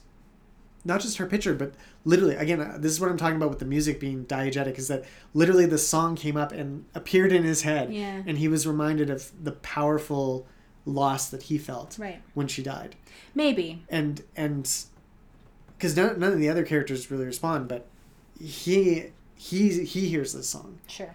And I'm not trying to say it's a bad moment. It just struck me as odd. It doesn't fit with the rest of the feel. And again with the same way that I felt with Lucy and Andy's scenes, just being like over the top. Yeah. Almost. No, it's definitely noticeable. It felt like what's happening in Twin Peaks is weird. Like it's more weird than it's ever been. Yeah. It's just so different from the world that we see outside of it. So I don't know. It's maybe that'll come into play later. Yeah. But it almost feels like what we're seeing in Twin Peaks is a send up of what we expect to see in Twin Peaks. Yeah. Is lots of crying and lots of Lucy being a ditz and lots of donuts and coffee and whatnot, Yeah. But anyway, not that I mind it. No. And we get some very important information. Yes, we do. Especially if you haven't read The Secret History of Twin Peaks. Bobby explains... No. Well, after Hawk kind of says that we're looking into what's missing about something about Agent Cooper... And Bobby's like, whoa, Cooper, he was the last person to see my father alive. Right. Or to talk to my father. And Hawk's like, what? What is that? And then Bobby recounts how the day before his father died, Cooper came to him at the house and talked to him. And his mother told Bobby about this after the Major died. And you find out how the Major died. He died in a fire at his at the station. Yeah. Yeah. At his station. So Did he say at his station? Yeah, I thought so. Oh, I thought he said at the station, but either way. Yeah. Presumably it's his listening post. Yeah. Which, again, we know about from Fire Walk With Me, and we know a little bit about from the actual TV series, but what his role there was to monitor for extraterrestrials and spirits and extra dimensional creatures, or however we're describing them. We heard about that in Fire Walk With Me? A little bit, yeah. He's like, my job is to listen to deep space signals and noise, and then you also find out that he was actually pointing his antennas at the woods and stuff like that. That wasn't in Fire Walk With Me. That was in the series. Sorry, in the series. Did I say Fire Walk With Me? Yeah, you did. Okay, my bad. That's okay. Yeah, so we do get a bit more there. Yeah. Which is interesting because, instantly we know DC totally killed Major Briggs. Or something. No, DC totally killed Maybe not, but... I have thoughts. Yeah, what if Major Briggs isn't dead? Just... Okay. So, yeah. Then we get another deputy comes in and announces that there's a man outside who wants to see, who claims his name is Wally Brando. This is Andy and Lucy's son. They rush out to see him, but who he really wants to see is Sheriff Truman. He wants to come pay his respects to Sheriff Truman for some reason. So, outside... we see Wally Brando. This is literally, it's Michael Cera. Okay, first of all, Aiden, you were absolutely right that Michael Cera was going to be playing. Me and half the internet, yes. Yeah, but you called it. I was skeptical, but you called it that he would play Lucy and Andy's kid. Because we needed someone super awkward to play the child of two super awkward people. And this is super awkward. This is super awkward. But I love and hate that he's dressed 100% like Marlon Brando in The Wild One. Yeah. Like to the cap, and he's with the leather jacket on his bike. He's even affecting Marlon Brando's accent. Yep. His delivery, everything. And he says the most asinine shit I've ever heard since Dick Tremaine, which really makes me think that this is Dick's kid. Andy did not father this child. This is Dick Tremaine's child. 1,000%. Yeah, I could see that. I hated this scene. Was the first thing I did not enjoy at all on the first watch. The second watch, I could appreciate it as a Marlon Brando homage delivered by an actor I would never see giving a Marlon Brando homage and doing a pretty decent job of it. He mimics it very well. In his Michael Cera way. It's George Michael Bluth doing Marlon Brando, but... Yeah. But it feels like this is amping up the parody level, right? Like, this is not real life. I feel like we're watching Invitation to Love here. Yeah, a little bit, This is a soap opera within the TV show that we've been watching for the last 4 hours. Because we've got all of this like, heightened melodrama and really awkward comedic moments that don't fit exactly with what we would expect.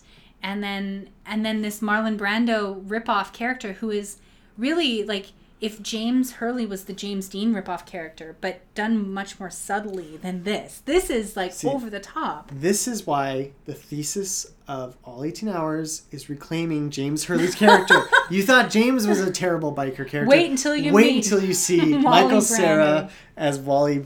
Is his last name? Yes, really Wally Brando. Yes. God. It's Wally in Brennan, the credits. I know.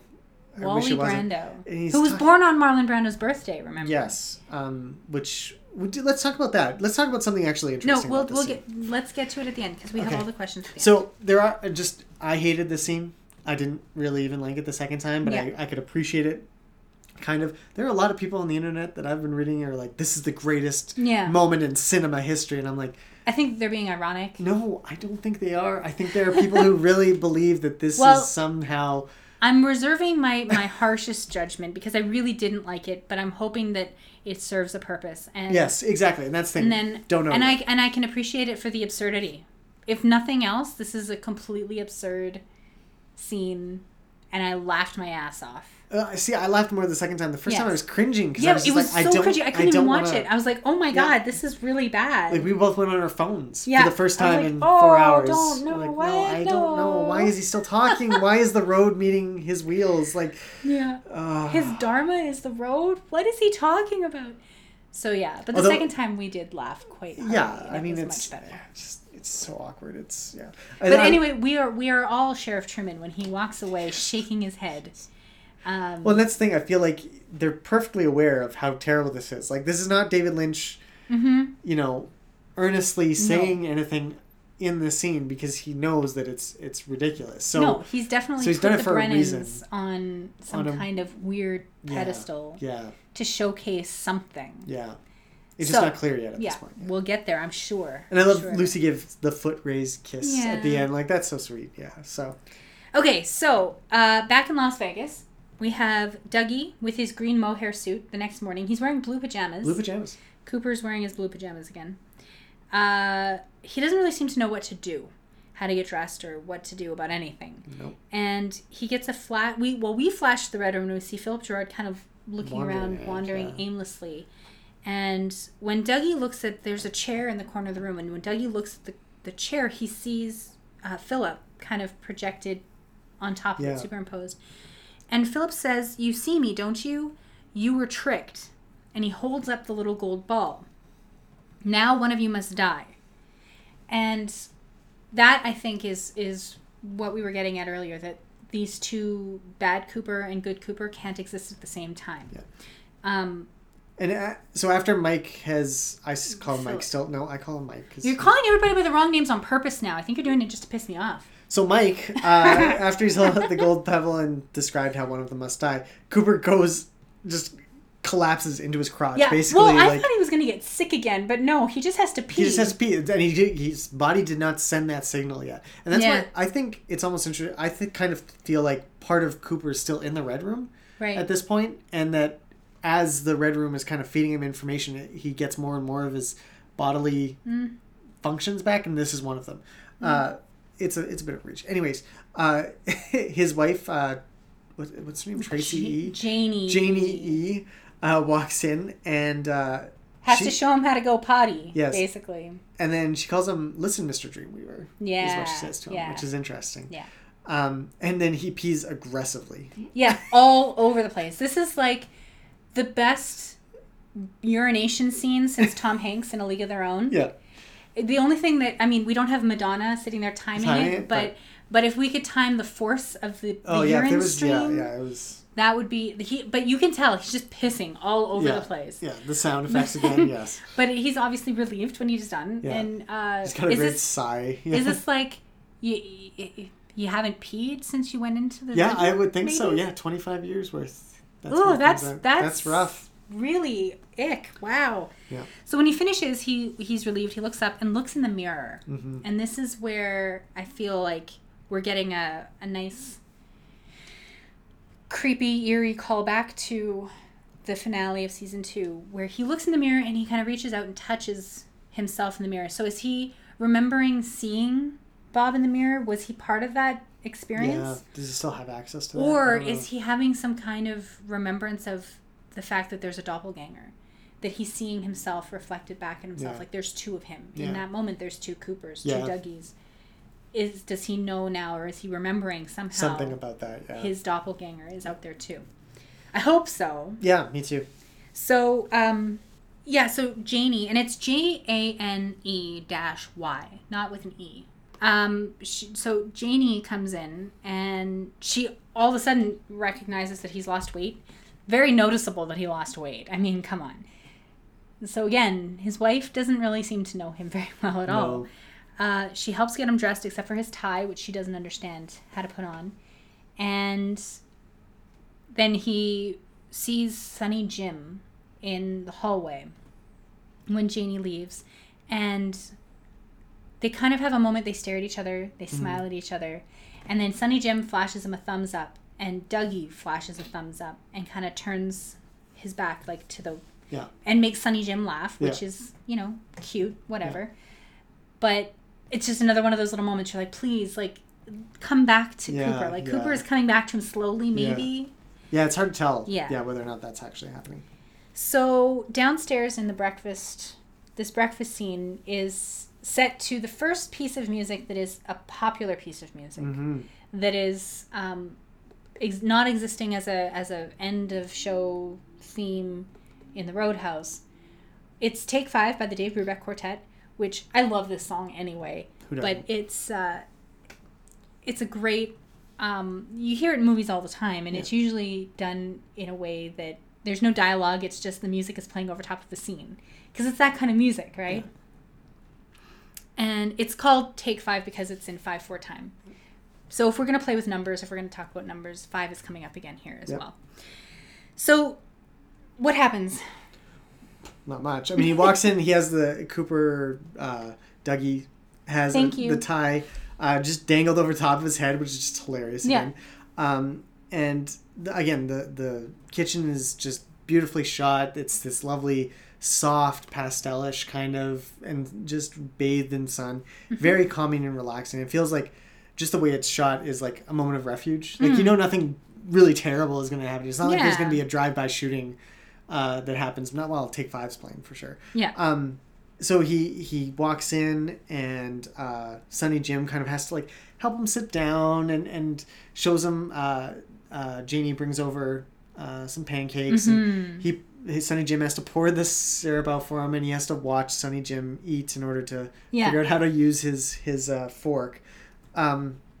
and he has to bend over and look at the pancakes really Well, yeah, intensely. wasn't he going to use his fingers? Well, he looked touches he was it going- first, Yeah, and then he okay. examines it, and he's like, and then he looks over at Sonny Jim's Yeah. and figures it out. And when he bites in, he gets that taste of Yes. syrup. It's not like- syrup and ham. No, it's not. yeah. It is that first moment where it's like, we know how important food was to Cooper. Yeah. So to have him like revel in taste in food again, it's like, this is how he's going to come back. But it's even better when Janie comes over with his cup of coffee. Oh God, he says coffee, like Yeah. he's just and then he just grabs it and drinks it, and just like in the third episode, The rocks and bottles scene. rocks and bottles scene, way too hot, and he spits it out everywhere. Yeah. But he doesn't say hot this time. He says hi. Hi. Which is weird. It's like he's going to say hot, but Yeah. he says hi instead, which is, I mean, yeah, I don't But know. it is. It's great, and it's just hilarious. You can see it coming, but it's still hilarious. Yeah. And again, you have to wonder, like, Janie, what the hell's wrong with your husband? Like, Yeah. you got to take him in for a CAT scan. Well, this was like personally frustrating for me because I don't know if we've mentioned this ever before on the I podcast, don't think so. but Aiden survived a stroke in 2012. A mild stroke, if you can call it Yes. mild stroke. All strokes are serious, but Yeah. it was not to the point where he wasn't able to speak or anything, Yeah. but he lost his balance and was not able to walk. And I remember calling the ambulance for him and spending time on the floor with him because he couldn't get up, trying to figure out what was going on with him.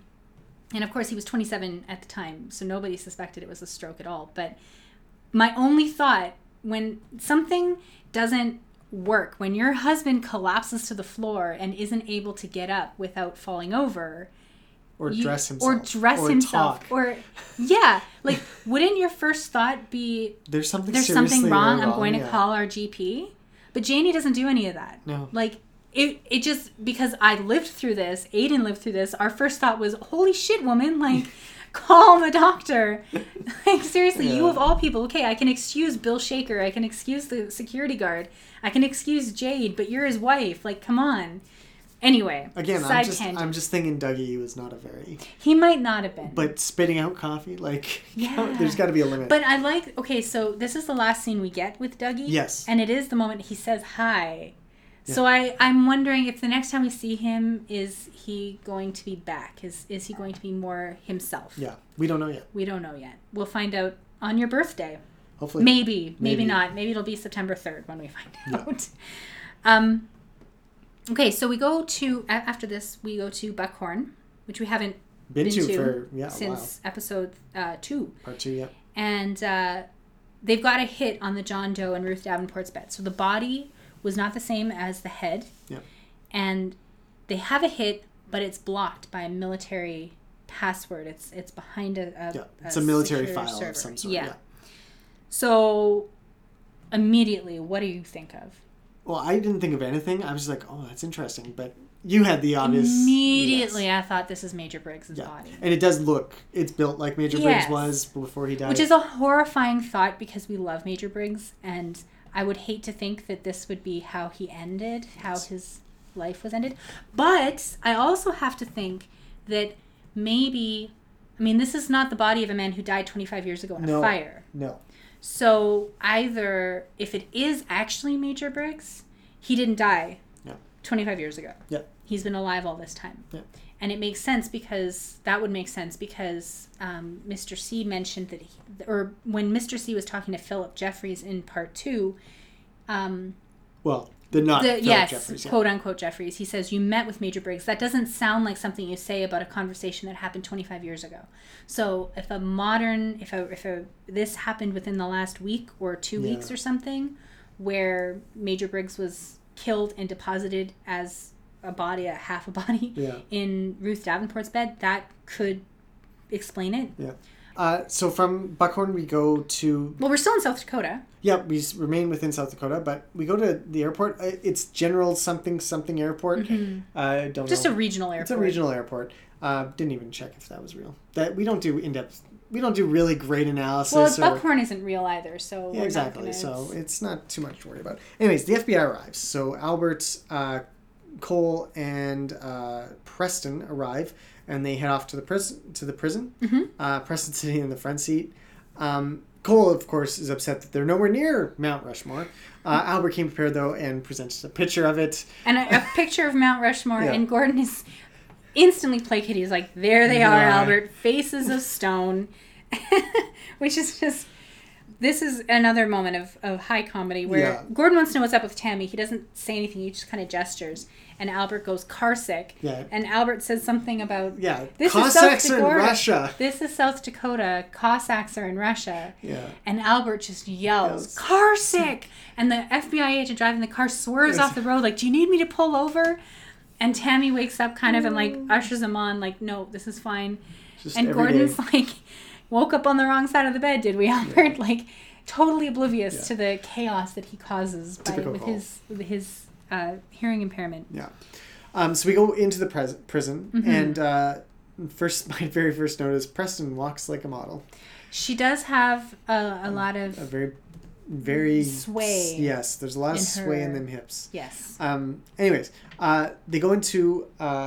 they meet the warden, presumably. They talk a little bit about the background, about how they found Cooper. Yeah, and how it's whatever he vomited up sent 2 of the cops to the hospital. Yeah. So it's vile stuff. Yeah, and it's in the lab. They're analyzing it. Yeah. And they get this shot that I found was interesting just because it doesn't feel like a Lynch shot, but they walk by the camera. Yeah. It feels like a police procedure. Yep. Like they use that all the time, right? So I feel like he's kind of treading on that a little bit. He's like, okay, this is going into a... This is the police procedural segment of the show, so we're going to use Law and Order shots. Stop shots, yeah. So they go to the evidence room, and there they display the things that they found in his vehicle, which was cocaine, a machine gun, a dog leg. No cheese and crackers? No cheese and crackers. No cheese and crackers. We apologize for Albert. Yeah. So does Cole. Yeah. I love that bit, by the way. But then they show a picture, the mugshot that they grabbed of who they think is Agent Cooper. Yes. And Gordon says, "Holy jumpin' George."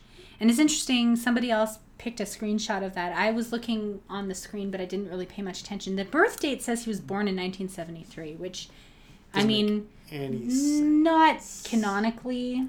That's 20 years older than how old Cooper would actually be in the show. But that would mean he was 16 or 18 when he was in Twin Peaks, which just isn't feasible. But maybe this is the age that Mr. C has been giving. Yeah, but perhaps. Numbers, dates, these are not... This is the first date, honestly, the first actual date that we've gotten in the show. Which is, it's probably not an accident. So whatever that means, we'll find out later. It could be a red herring, just saying, oh, don't worry about dates and times and stuff. Maybe. We'll figure that out later. So they go to see him to interrogate him. Yes. And they're behind glass. He's in a room. He's shackled. They lift up there's like metal a partition. Screen, yeah. And all 3 agents who are in the room kind of react stone-faced, but you can tell that they're shocked. Yeah. And because what we get is not Cooper. It's not Cooper. It's not even DC. He's acting and talking very differently, isn't he? His voice is pitched quite a bit lower. He's very slow.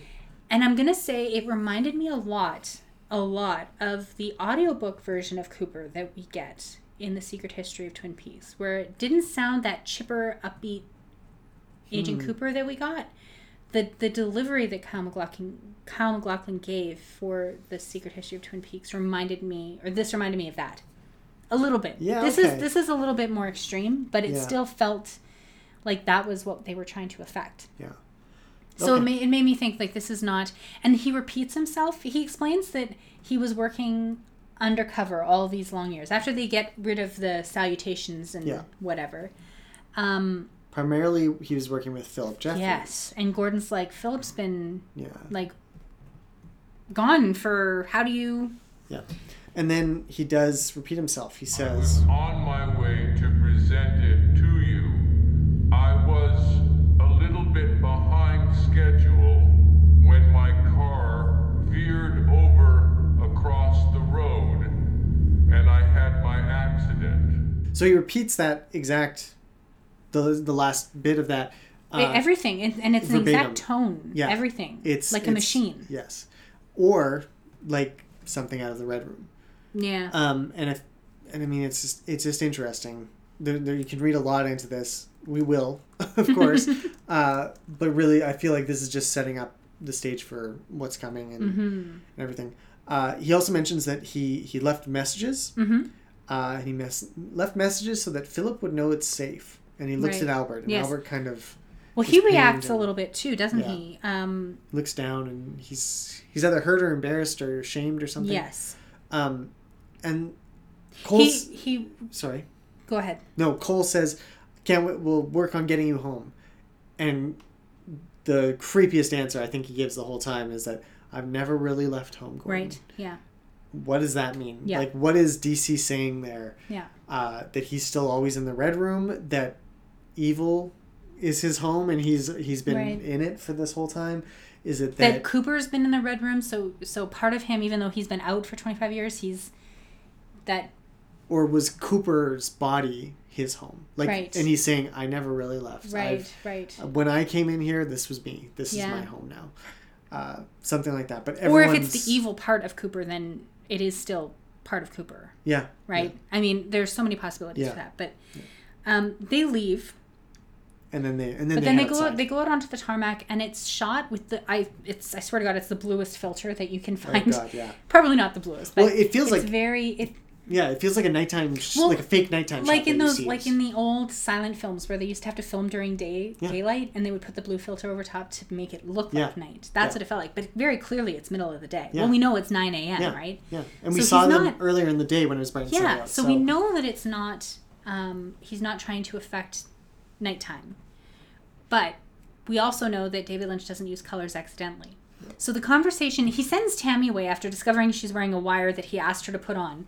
But he sends her away, and she saunters off with her hips swinging wildly.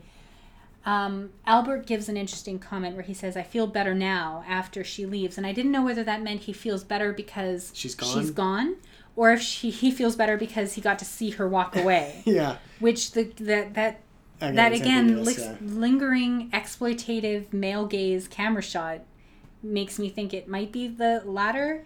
But I kind of suspect it's the former because I don't feel like Albert really trusts her, Tammy. Yeah. But anyway, Albert and Gordon turns up his hearing aid to the max again. So they can whisper. And they start having a conversation about how none of what they just experienced with Cooper feels right. But they can't really explain what's going on. And Albert explains that he gave Philip authorization to give Cooper some information. Years ago. Now this... How many years ago is a key point, because if it was before 87, which is theoretically when Philip Jeffries went away, then how would he feel bad that Cooper misused the information? Because what happens is he told him who their man in Colombia was, and then a few days later that man died. Right. So that sounds like something that Mr. C, that Doppelkoop would have done. So that means that happened after Cooper came back from which the Red means Room. That Philip Jeffries was around. Still around? But we know from Fire Walk With Me that Philip Jeffries went missing again after that. He disappeared or he never came back. Yeah. Now, it is possible Philip Jeffries called from wherever Philip Jeffries disappeared into. The nowhere. Okay. And he contacted Albert to get that information to Cooper. Yes. But either way, it raises a lot of really interesting questions about Philip Jeffries. And Gordon is shocked by this admission of Albert's.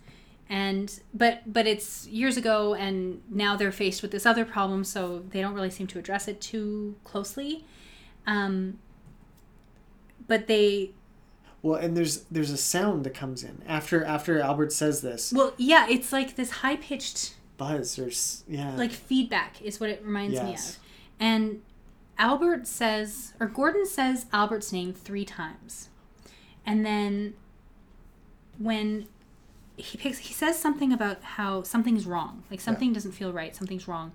And then Albert moves his feet on the pavement, and it sends, like, the sound is so loud in Gordon's ear. And then when Albert apologizes or says something next, he apologizes loudly as well. Yeah, and Gordon says, I've got these things cranked to the max. Like, you've got to be quieter. And Albert apologizes again.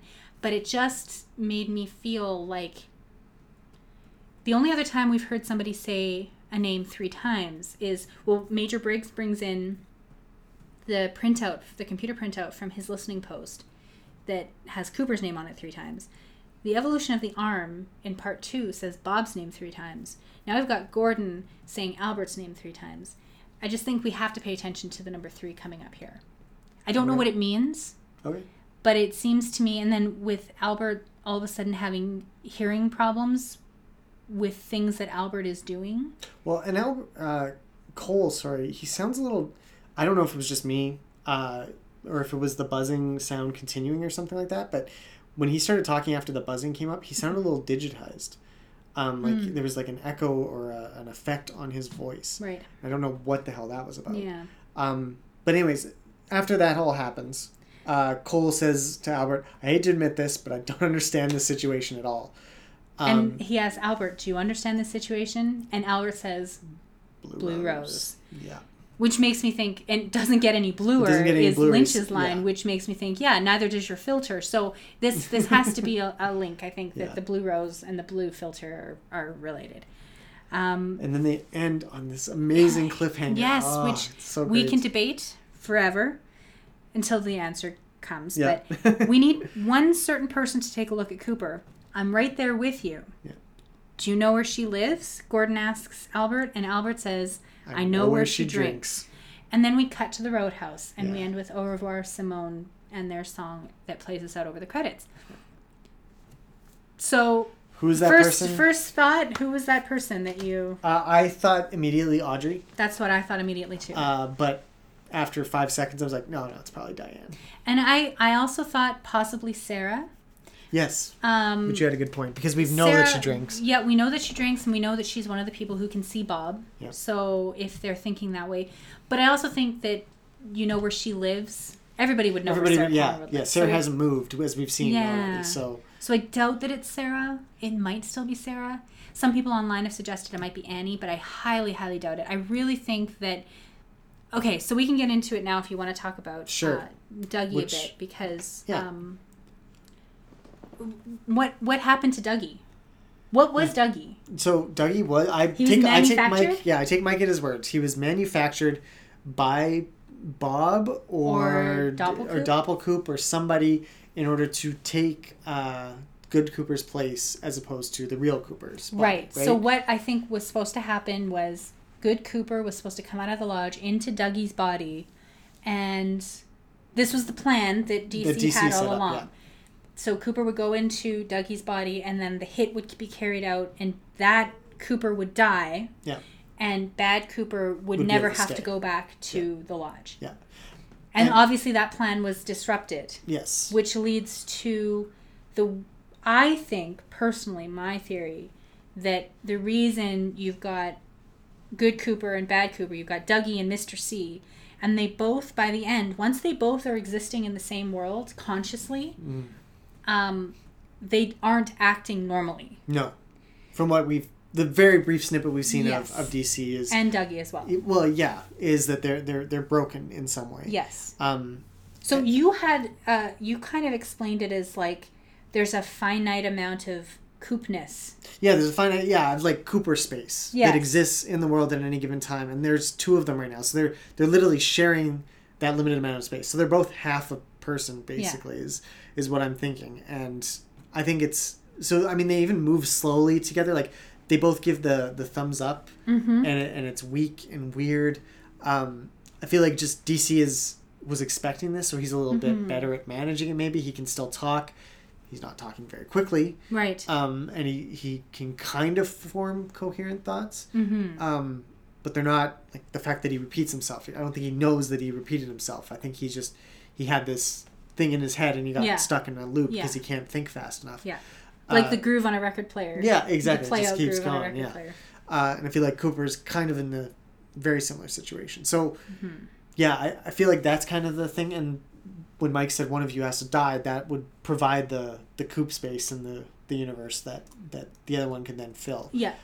So now that the battle is going to be which Cooper is going to die. Yes. Bad Cooper, good Coop. Yeah, we know. I know who I'm cheering for. Well, but we also know that right now, Good Coop has someone trying to kill him. Right. Whether it was just DC or if there's another hit or what this loan or the debt that he's got with his wife is worried about.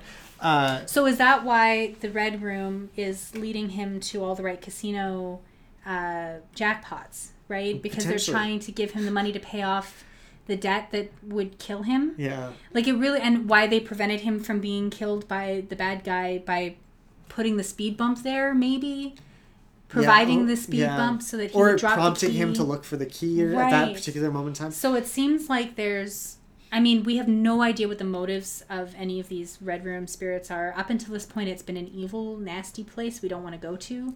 Yeah. But here it almost seems like they're trying to help him.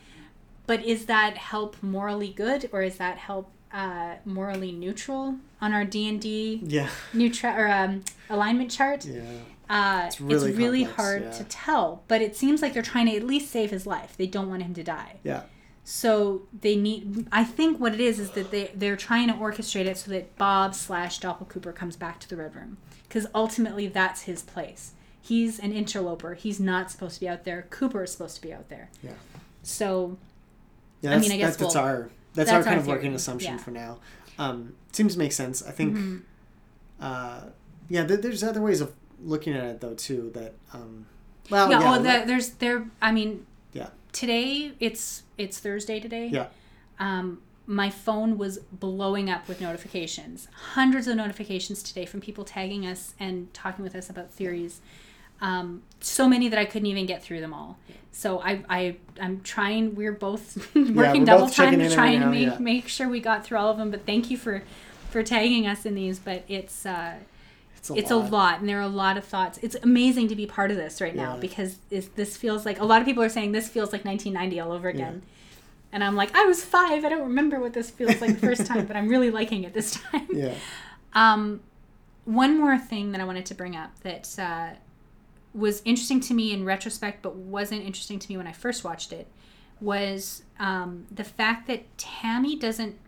She obviously went over the tapes from the New York penthouse glass cube space, but she doesn't see Cooper. No. So we know that Cooper dropped into the box, and the cuts around that at the end of part 2, the cuts around that made it seem like it happened when Tracy and Sam left the room. So presumably, and right before this other gray white creature that ate their faces appeared. So she saw that creature, but she didn't see Cooper. Yeah. So 2 questions. Did she actually see Cooper? And she's just not reporting it. So is she part of some conspiracy? Because I kind of get the feeling she's not on the level. There's a few moments where we get reaction shots from her where she could be just befuddled, but she could also be a little bit worried. It's hard to tell. Or an interesting theory that came up on Twitter, Twitter user Darcy Farrow says maybe there's some kind of parallel universe going on here where Cooper dropped into a different box magic cube in a different universe, in a different space. And I think some of that is kind of, we mentioned it a little bit in our part 1 and 2 coverage, where the way that the box kind of shifts back and forth on these parallel planes. Yeah. So, or it could be that, I mean, it's likely one of those. Or none of those. Or none of those, or that Cooper just doesn't appear for some other reason. We don't know yet. Let's talk about Tammy briefly. Sure. So as we mentioned, she was kind of the hero of the secret history of Twin Peaks. She was there to discover who the archivist was, and it's Major Briggs and all that. Although a lot of people were really upset that she missed a few key things. Yes. That seemed to stand out, which we talked about in our secret history. Yes, and some of them were just historical facts that she said confirmed to, and she didn't pick up on them, and they were wrong. So people have questioned whether or not she actually was a good agent. People have also suggested that that's evidence that this was taking place in a parallel universe where those historical events happened exactly as she read them. She glossed over them. Yeah. But her portrayal here is interesting. We were all very excited to meet Tammy Preston. I was. And then when we did meet her, we were all a little underwhelmed. It's not really, Krista Bell's not playing the part well. I feel like it's not that. She's doing fine. A good job. And I like Krista Bell as a performing artist. I like her music. Yeah. So it's not a dispersion on her. It just feels like the character is framed in a weird way. But I feel like Lynch is not only aware of it through the scene with Denise, but I feel like that's perhaps leading them down a path. Like Lynch and Cole are both setting Preston up as one thing, and then we're going to see a different side of her come out. I hope so. I really hope so. Yeah, because right now she's just hips and yes, and this kind sassy of voice. Sassy voice, yeah. And so I really hope, because the character that she was in The Secret History was so engaging and funny and sarcastic. Yeah, and just like worn out agent. Like my favorite things from her was like, okay, I've had like 16 cups of coffee today. I gotta take a break. I'll come at this tomorrow. Yeah, you know, just taking it easy, and you're not really getting that from here. No, she's very. So I don't know how to read that, but clearly he trusts her. Or does he? He sends her away. Yeah, like, I don't know. I don't know. It's interesting. I think her role is still ambiguous. Yeah. And it's way too early to judge her. Yes. And it's also hard to tell because it feels like this is so let's talk about the timeline a bit. Okay? So the thing that we talked about last episode was Wally Brando who was born on Marlon Brando's birthday, which is April 9th. April 3rd. And we figured, well, that couldn't have been the baby that Lucy was pregnant with in March, a couple of weeks earlier in the show. Unless she had the world's longest pregnancy. And gave birth. Literally. 13 months later. I guess that's possible. No, it's not. It's not. So if that's not the case, then was he born later? That would line up with the 2016 timeline, that perhaps the events being shown are mostly set in 2016, which is what was kind of hinted at before the show started, or I think someone said... Well, it was because that was the date that Gordon gave the dossier to Tammy, was in July, I think, of 2016. Exactly, and that raises this question, because in here, you get the sense that she knows a little bit about Cooper, which she would if she'd done the dossier. Yes. But there are other things that have happened that lead us to think that it might be before the dossier is found. Right. Wally's birthday was one of them, potentially. Cooper's birthday changing. So if she doesn't know it, if this is taking place before the dossier is found, it makes almost no sense now. Because she was learning about Cooper through the process of going through the dossier. Yes. But if she already knows something about Cooper, she's already gone through the dossier. Yes. Or she knew about Cooper before she went through the dossier and The Secret History of Twin Peaks lied. Or we have a bunch of parallel universes. Or none of this. It's really hard to go through and figure out. So I don't have an answer. But for the local timeline, even... Can we talk about this for a few seconds? Do you want to not? What do you mean the local timeline? Well, okay, so DC is now in prison. This was the day after he knew that he was going to be sent back to the Black Lodge. So this is something that we kind of talked about on Twitter a little bit and with some of our Facebook friends, and couldn't come to any conclusion about. No. But it feels... The events of Part 2... Well, Part 1. Part 1 and Part 2... which encompassed Bill Hastings and the murder of Ruth Davenport. And the murder of Phyllis. No. Phyllis Hastings, who was Bill's wife. Yeah. And Bill's secretary's car breaking down. It seemed to us that Mr. C was talking to Daria about fixing Bill's secretary's car, wiring her car, which you could take that to mean wiring it to explode, or wiring it to not work, or to get communication, to get information from, like you're going to wire a phone or you're going to tap a phone, right? So if they're talking about Bill Hastings' secretary's car, and we already know from the end of Part 1 that Bill Hastings' secretary, her car was not working and he had to give her a ride home the night that Ruth died. No. Therefore, the night that Ruth was killed was Thursday. Do we know that? I think so. It said it had been there a couple days. And I think that's what they were suggesting, was that it took place on that night, because that was when his alibi didn't match up. Yes. So the alibi, he had a 45 or 50 minute gap in his alibi, which was created by him having to drive his secretary home.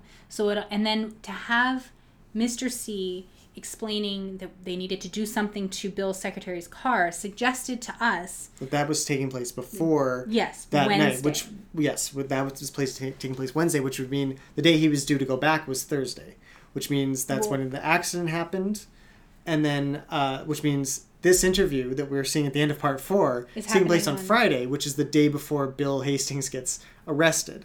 Yes, which is also the same day that Phyllis, Bad Cooper, that Mr. C kills Bill's wife Phyllis. Yes. But he would be in prison on the See, Saturday. this is what we're assuming, is that he doesn't get out in the next 24 hours and somehow kill her. Mm-hmm. Or maybe this is a hint that he is going to get out in the next 24 hours. Or it's a hint that there's a part of him that can astral project. Yeah, well, and as kill Bob, Phyllis. I mean, potentially he actually took over Bill himself in order to kill. Right, because Bill mentions that he had a dream. Yes. Right. Yeah, and he used, like, her head has the bullet hole coop, in the eye. Yeah, trademark bullet hole. So, yeah, potentially that's kind of how it's going. But, so, and just to give this at a high level, basically there's a potential that the things we're seeing are not presented linearly, which would not be a surprise in a Lynch project at all. But the fact that there was already all these clues sticking out that indicate that this isn't linear and giving you hints at what the true linear plot line is feels very much like a Frost production, right? Sure. Like he's kind of taking he's kind of built this frame, and then Lynch is taking pieces apart out of time and building separate linear narratives that intersect at different times.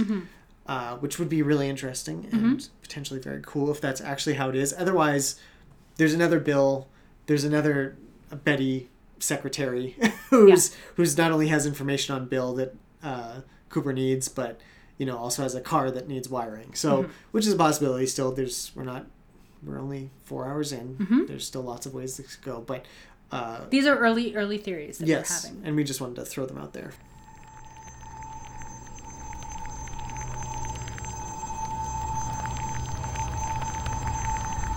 I will tell you 3 things.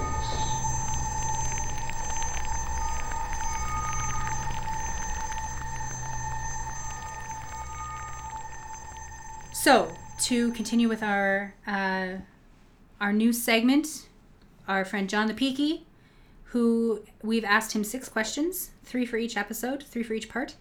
And he has provided us with his answers. Hopefully, at one point, we're going to get him to either phone in or record an answer. But we've been doing this kind of as we're all processing these 4 hours. We've all been very busy, and John has been extremely busy. He's writing a very popular column for 25 Years Later site, where he does a weekly roundup of all the podcasts, and there are a lot of them. Yes. So please go check that out and read his work. He is doing good work. We should all send him some coffee. Yeah. So, first question we asked, back in part 3, who is American Girl or American Woman's mother?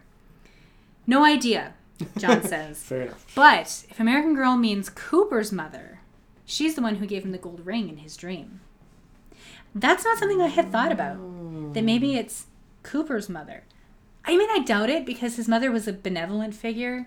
In his autobiography, she was linked in some way, but she wouldn't be a malevolent entity banging on the door trying to get in, right? Well, it depends. And what would American Girl have to do with his mother?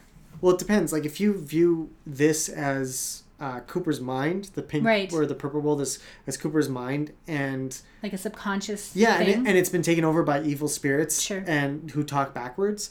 His mother could be trying to pound in, come in. It does link with the autobiography that there was a man at the door always trying to get into her room. Yeah. So here's maybe her at the door trying to get into his mind. Yeah, but in a positive way. Like, maybe? She's trying to break down, like, Cooper, I'm here to help you. But American Girl seems frightened. Yeah, well, of course, if she's actually a malevolent spirit. I guess. I don't know. It's I mean, that whole, we didn't talk much about it, but what is the reason why the blind lady didn't want him going out 15? What did the numbers mean? That seems again like they were trying to direct him into Dougie's body, which is the wrong body, right? Yeah, that's the fake body. I think it was directing him to our world, which is the right world. Yeah, I know you said that, but I don't think that's... I think if he were to go into 15, he would have ended up in the cigarette lighter, and he would have gone into Cooper, into but Bad Cooper's. Okay, yeah, okay, that's a possibility. Anyway, question number 2. Yeah. What is the gold ball? John says, it's that part of Cooper after an alchemical reaction turned into a pure gold soul. Until I hear otherwise, this is a reference to the Jack Parsons section of Secret History. Mm-hmm. Definitely Yeah. getting hints of that for Yeah. sure. I know that's what you kind of said as well, right? Yeah. That, This is just, yeah. And it fits with a theory that our Twitter friend Adam had, where he said that he brought up an interesting point about early Gnosticism and the idea that a person would be split into 3 distinct units, that there would be a body, a soul, and a spirit, and that Western tradition, especially post Judeo-Christian tradition, has kind of made it a binary. There's a body and a soul, and the spirit has kind of been gotten rid of. It's become part of the soul, basically. Yeah, they've been melded together, but that it was a very distinct and separate piece. That the body and the soul were breathed, had life breathed into them by the Creator, and the spirit was something that was wholly separate, that was always and eternally there, and passed on from person to person, or soul to soul. It connected with the soul of a person when it was in the body, but it was not created. It just always was existing. So if that is the part of Cooper that is being represented by the gold ball, then that's a part of him that's missing. Mm-hmm. It's linking up with what Hawk is looking for. There's something missing. There's something missing from Cooper too. It's this gold ball. Yeah. And it also made me think, because gold, we heard way back in what was it, October, when the Festival of Disruption was going on in Los Angeles. It was this music festival that David Lynch put on, and the David Lynch Foundation put on. And one of the taglines that was used at the time was "Infuse the machine with gold." And all I could think about watching Dougie's scenes was that he kind of felt like a machine. And even, I think I mentioned it in this podcast, that Doppel Cooper feels like a machine. Oh, yeah. So, it's not human, yeah. In order to get the machine to work again, you have to infuse it with gold. You've got to put the gold back into the machine. I don't know. It also links up with why maybe Dr. Jacoby is painting the shovels gold. Yeah. There's spades, if you look at it. Like, spades, the ace of spades is the card, and then here's Jacoby painting spades. Well, from black to gold. Gold. Yeah. It's interesting. That's interesting. So, yeah, Yeah, no, that's fair enough. Yeah. Number 3. Why is Dr. Jacoby painting his shovels gold? Well, I also assume Jacoby's gold shovels are related to the same principle, and that he's making some kind of shamanic contraption to fight the sickness that's befallen Sheriff Truman and the Log Lady. Aww. I hope so. Yeah. Dr. Jacoby was the world's worst psychiatrist. I hope that he got into some other line of work. Well, it doesn't sound like it. Doesn't sound like it at all. If you're going to call it work at all. So part 4, first question is, Gordon says he had Denise working undercover at the DEA. Why do you think that was? Or is it even important? John says, in the Cooper autobiography, Denise, as Dennis, was working a mission with Cooper, and there was a drug bust gone wrong, and a rescue mission involving a hand grenade. I believe Gordon's line about Denise is in the DEA is just referencing this. Right. Which would make sense, because, But was Denise working for the DEA at that point? Or yes. Was she working... Dennis, at that point, yes. She was still known as Dennis. Yes. Dennis was an FBI agent, or was Dennis... No, Dennis was DEA at that point. Yes, Cooper had crossed over. Yeah. So maybe... Cooper was working undercover. Yeah. Maybe we'll have to reread the autobiography. I haven't read the autobiography. But yeah, I think John's right, that's just a reference to that. It could be, yeah. Number 2, Hawk seems shocked to hear that Briggs met with Cooper. This suggests to us that this all takes place before the discovery of the dossier. When do you think this story is taking place? Mm-hmm. So we had mentioned this briefly. I think the dossier was found before this, but don't know for sure. Seems like it had to be, because of the way Tamara handled the dossier is why Cole now trusts her. Beyond that, I'll let time reveal its time frame, which is probably smart. But another thing I realized after I asked John that question, and I was talking to you about it, Aiden, I was like, Hawk wouldn't necessarily know what's inside the dossier. No. Though. So that question's kind of dumb. It was a dumb question. Well, it's just I think it is worth asking. Like, when is this set? Sure, absolutely. I think John's point about this being why he trusts Tamara is totally reasonable. Yeah, if she'd handled the dossier well, she'd be ready to deal with Cooper, sure. Right? But at the same time, I don't know. There's just something bugging me about it. But anyways, Number 6, and you wrote down this one's a doozy. Yes, it is. In the final segment, Gordon, Albert, and Tammy talk to Coop. Coop sounds off. Why? And Lindsay wrote, I think I know John's answer, but we'll find out. Also, why is the following scene shot with the bluest filter? Could it get any bluer? And what is up with Gordon repeating Albert's name 3 times, just like the evolution of the arm saying Bob's name 3 times? What's up with his hearing aid? Why does Gordon trust Hammy so much? About the Cooper sending off, his voice is definitely pitched down by Lynch. I got assumption that he's worn down like a battery. Oh, that's interesting. After he hemorrhaged all that Garmonbozia when Dougie was reassimilated. Yeah. So that's worthwhile. That's worth checking out. Yeah, and he answered one of the many questions. Yeah, well, that was a volley of questions. Yes, that was a lot of questions. So he just answered the. But we kind of talked about the rest. I mean, I think we've given our theories at least for that. But I hadn't thought about the maybe he was just low on Garmonbozia. Yeah, I guess that's definitely possible. Yeah, that would actually almost make more sense. Yeah, but we'll see. Like we said, there's so much coming. It's really nice to get John's perspective, because I think a lot of time Aiden and I sit here in our little echo chamber and we talk amongst ourselves and we talk in circles and we don't really get anywhere. No. So to get a third person, it's just like this. John is very succinct too, which is good because we just ramble. Absolutely. That's how we try and find our answers. But John's much better at giving us a firm response. So thank you. So this will be our last two-parter for a while. I think the finale is going to be a two-parter as well. So after this, we're down to 1 hour episodes. So hopefully our podcast will be under an hour or an hour long. Around there. So you won't have to listen to us ramble as much as we have been. Although if there's more craziness coming, our theories are coming fast and furious. And we'll do some special episodes of our theories, I think, probably. just to keep this streamlined. Yeah. But thank you very much for joining us. And if you have any feedback or any of your own theories, we'd love to hear from you. Sayonara? Sayonara. Garmonbozia? How do you sign off in the Black Lodge? Oh, it would be backwards. It would be backwards. Garmonbozia backwards? What's Garmonbozia backwards? I'm going to go up on God. That's terrible.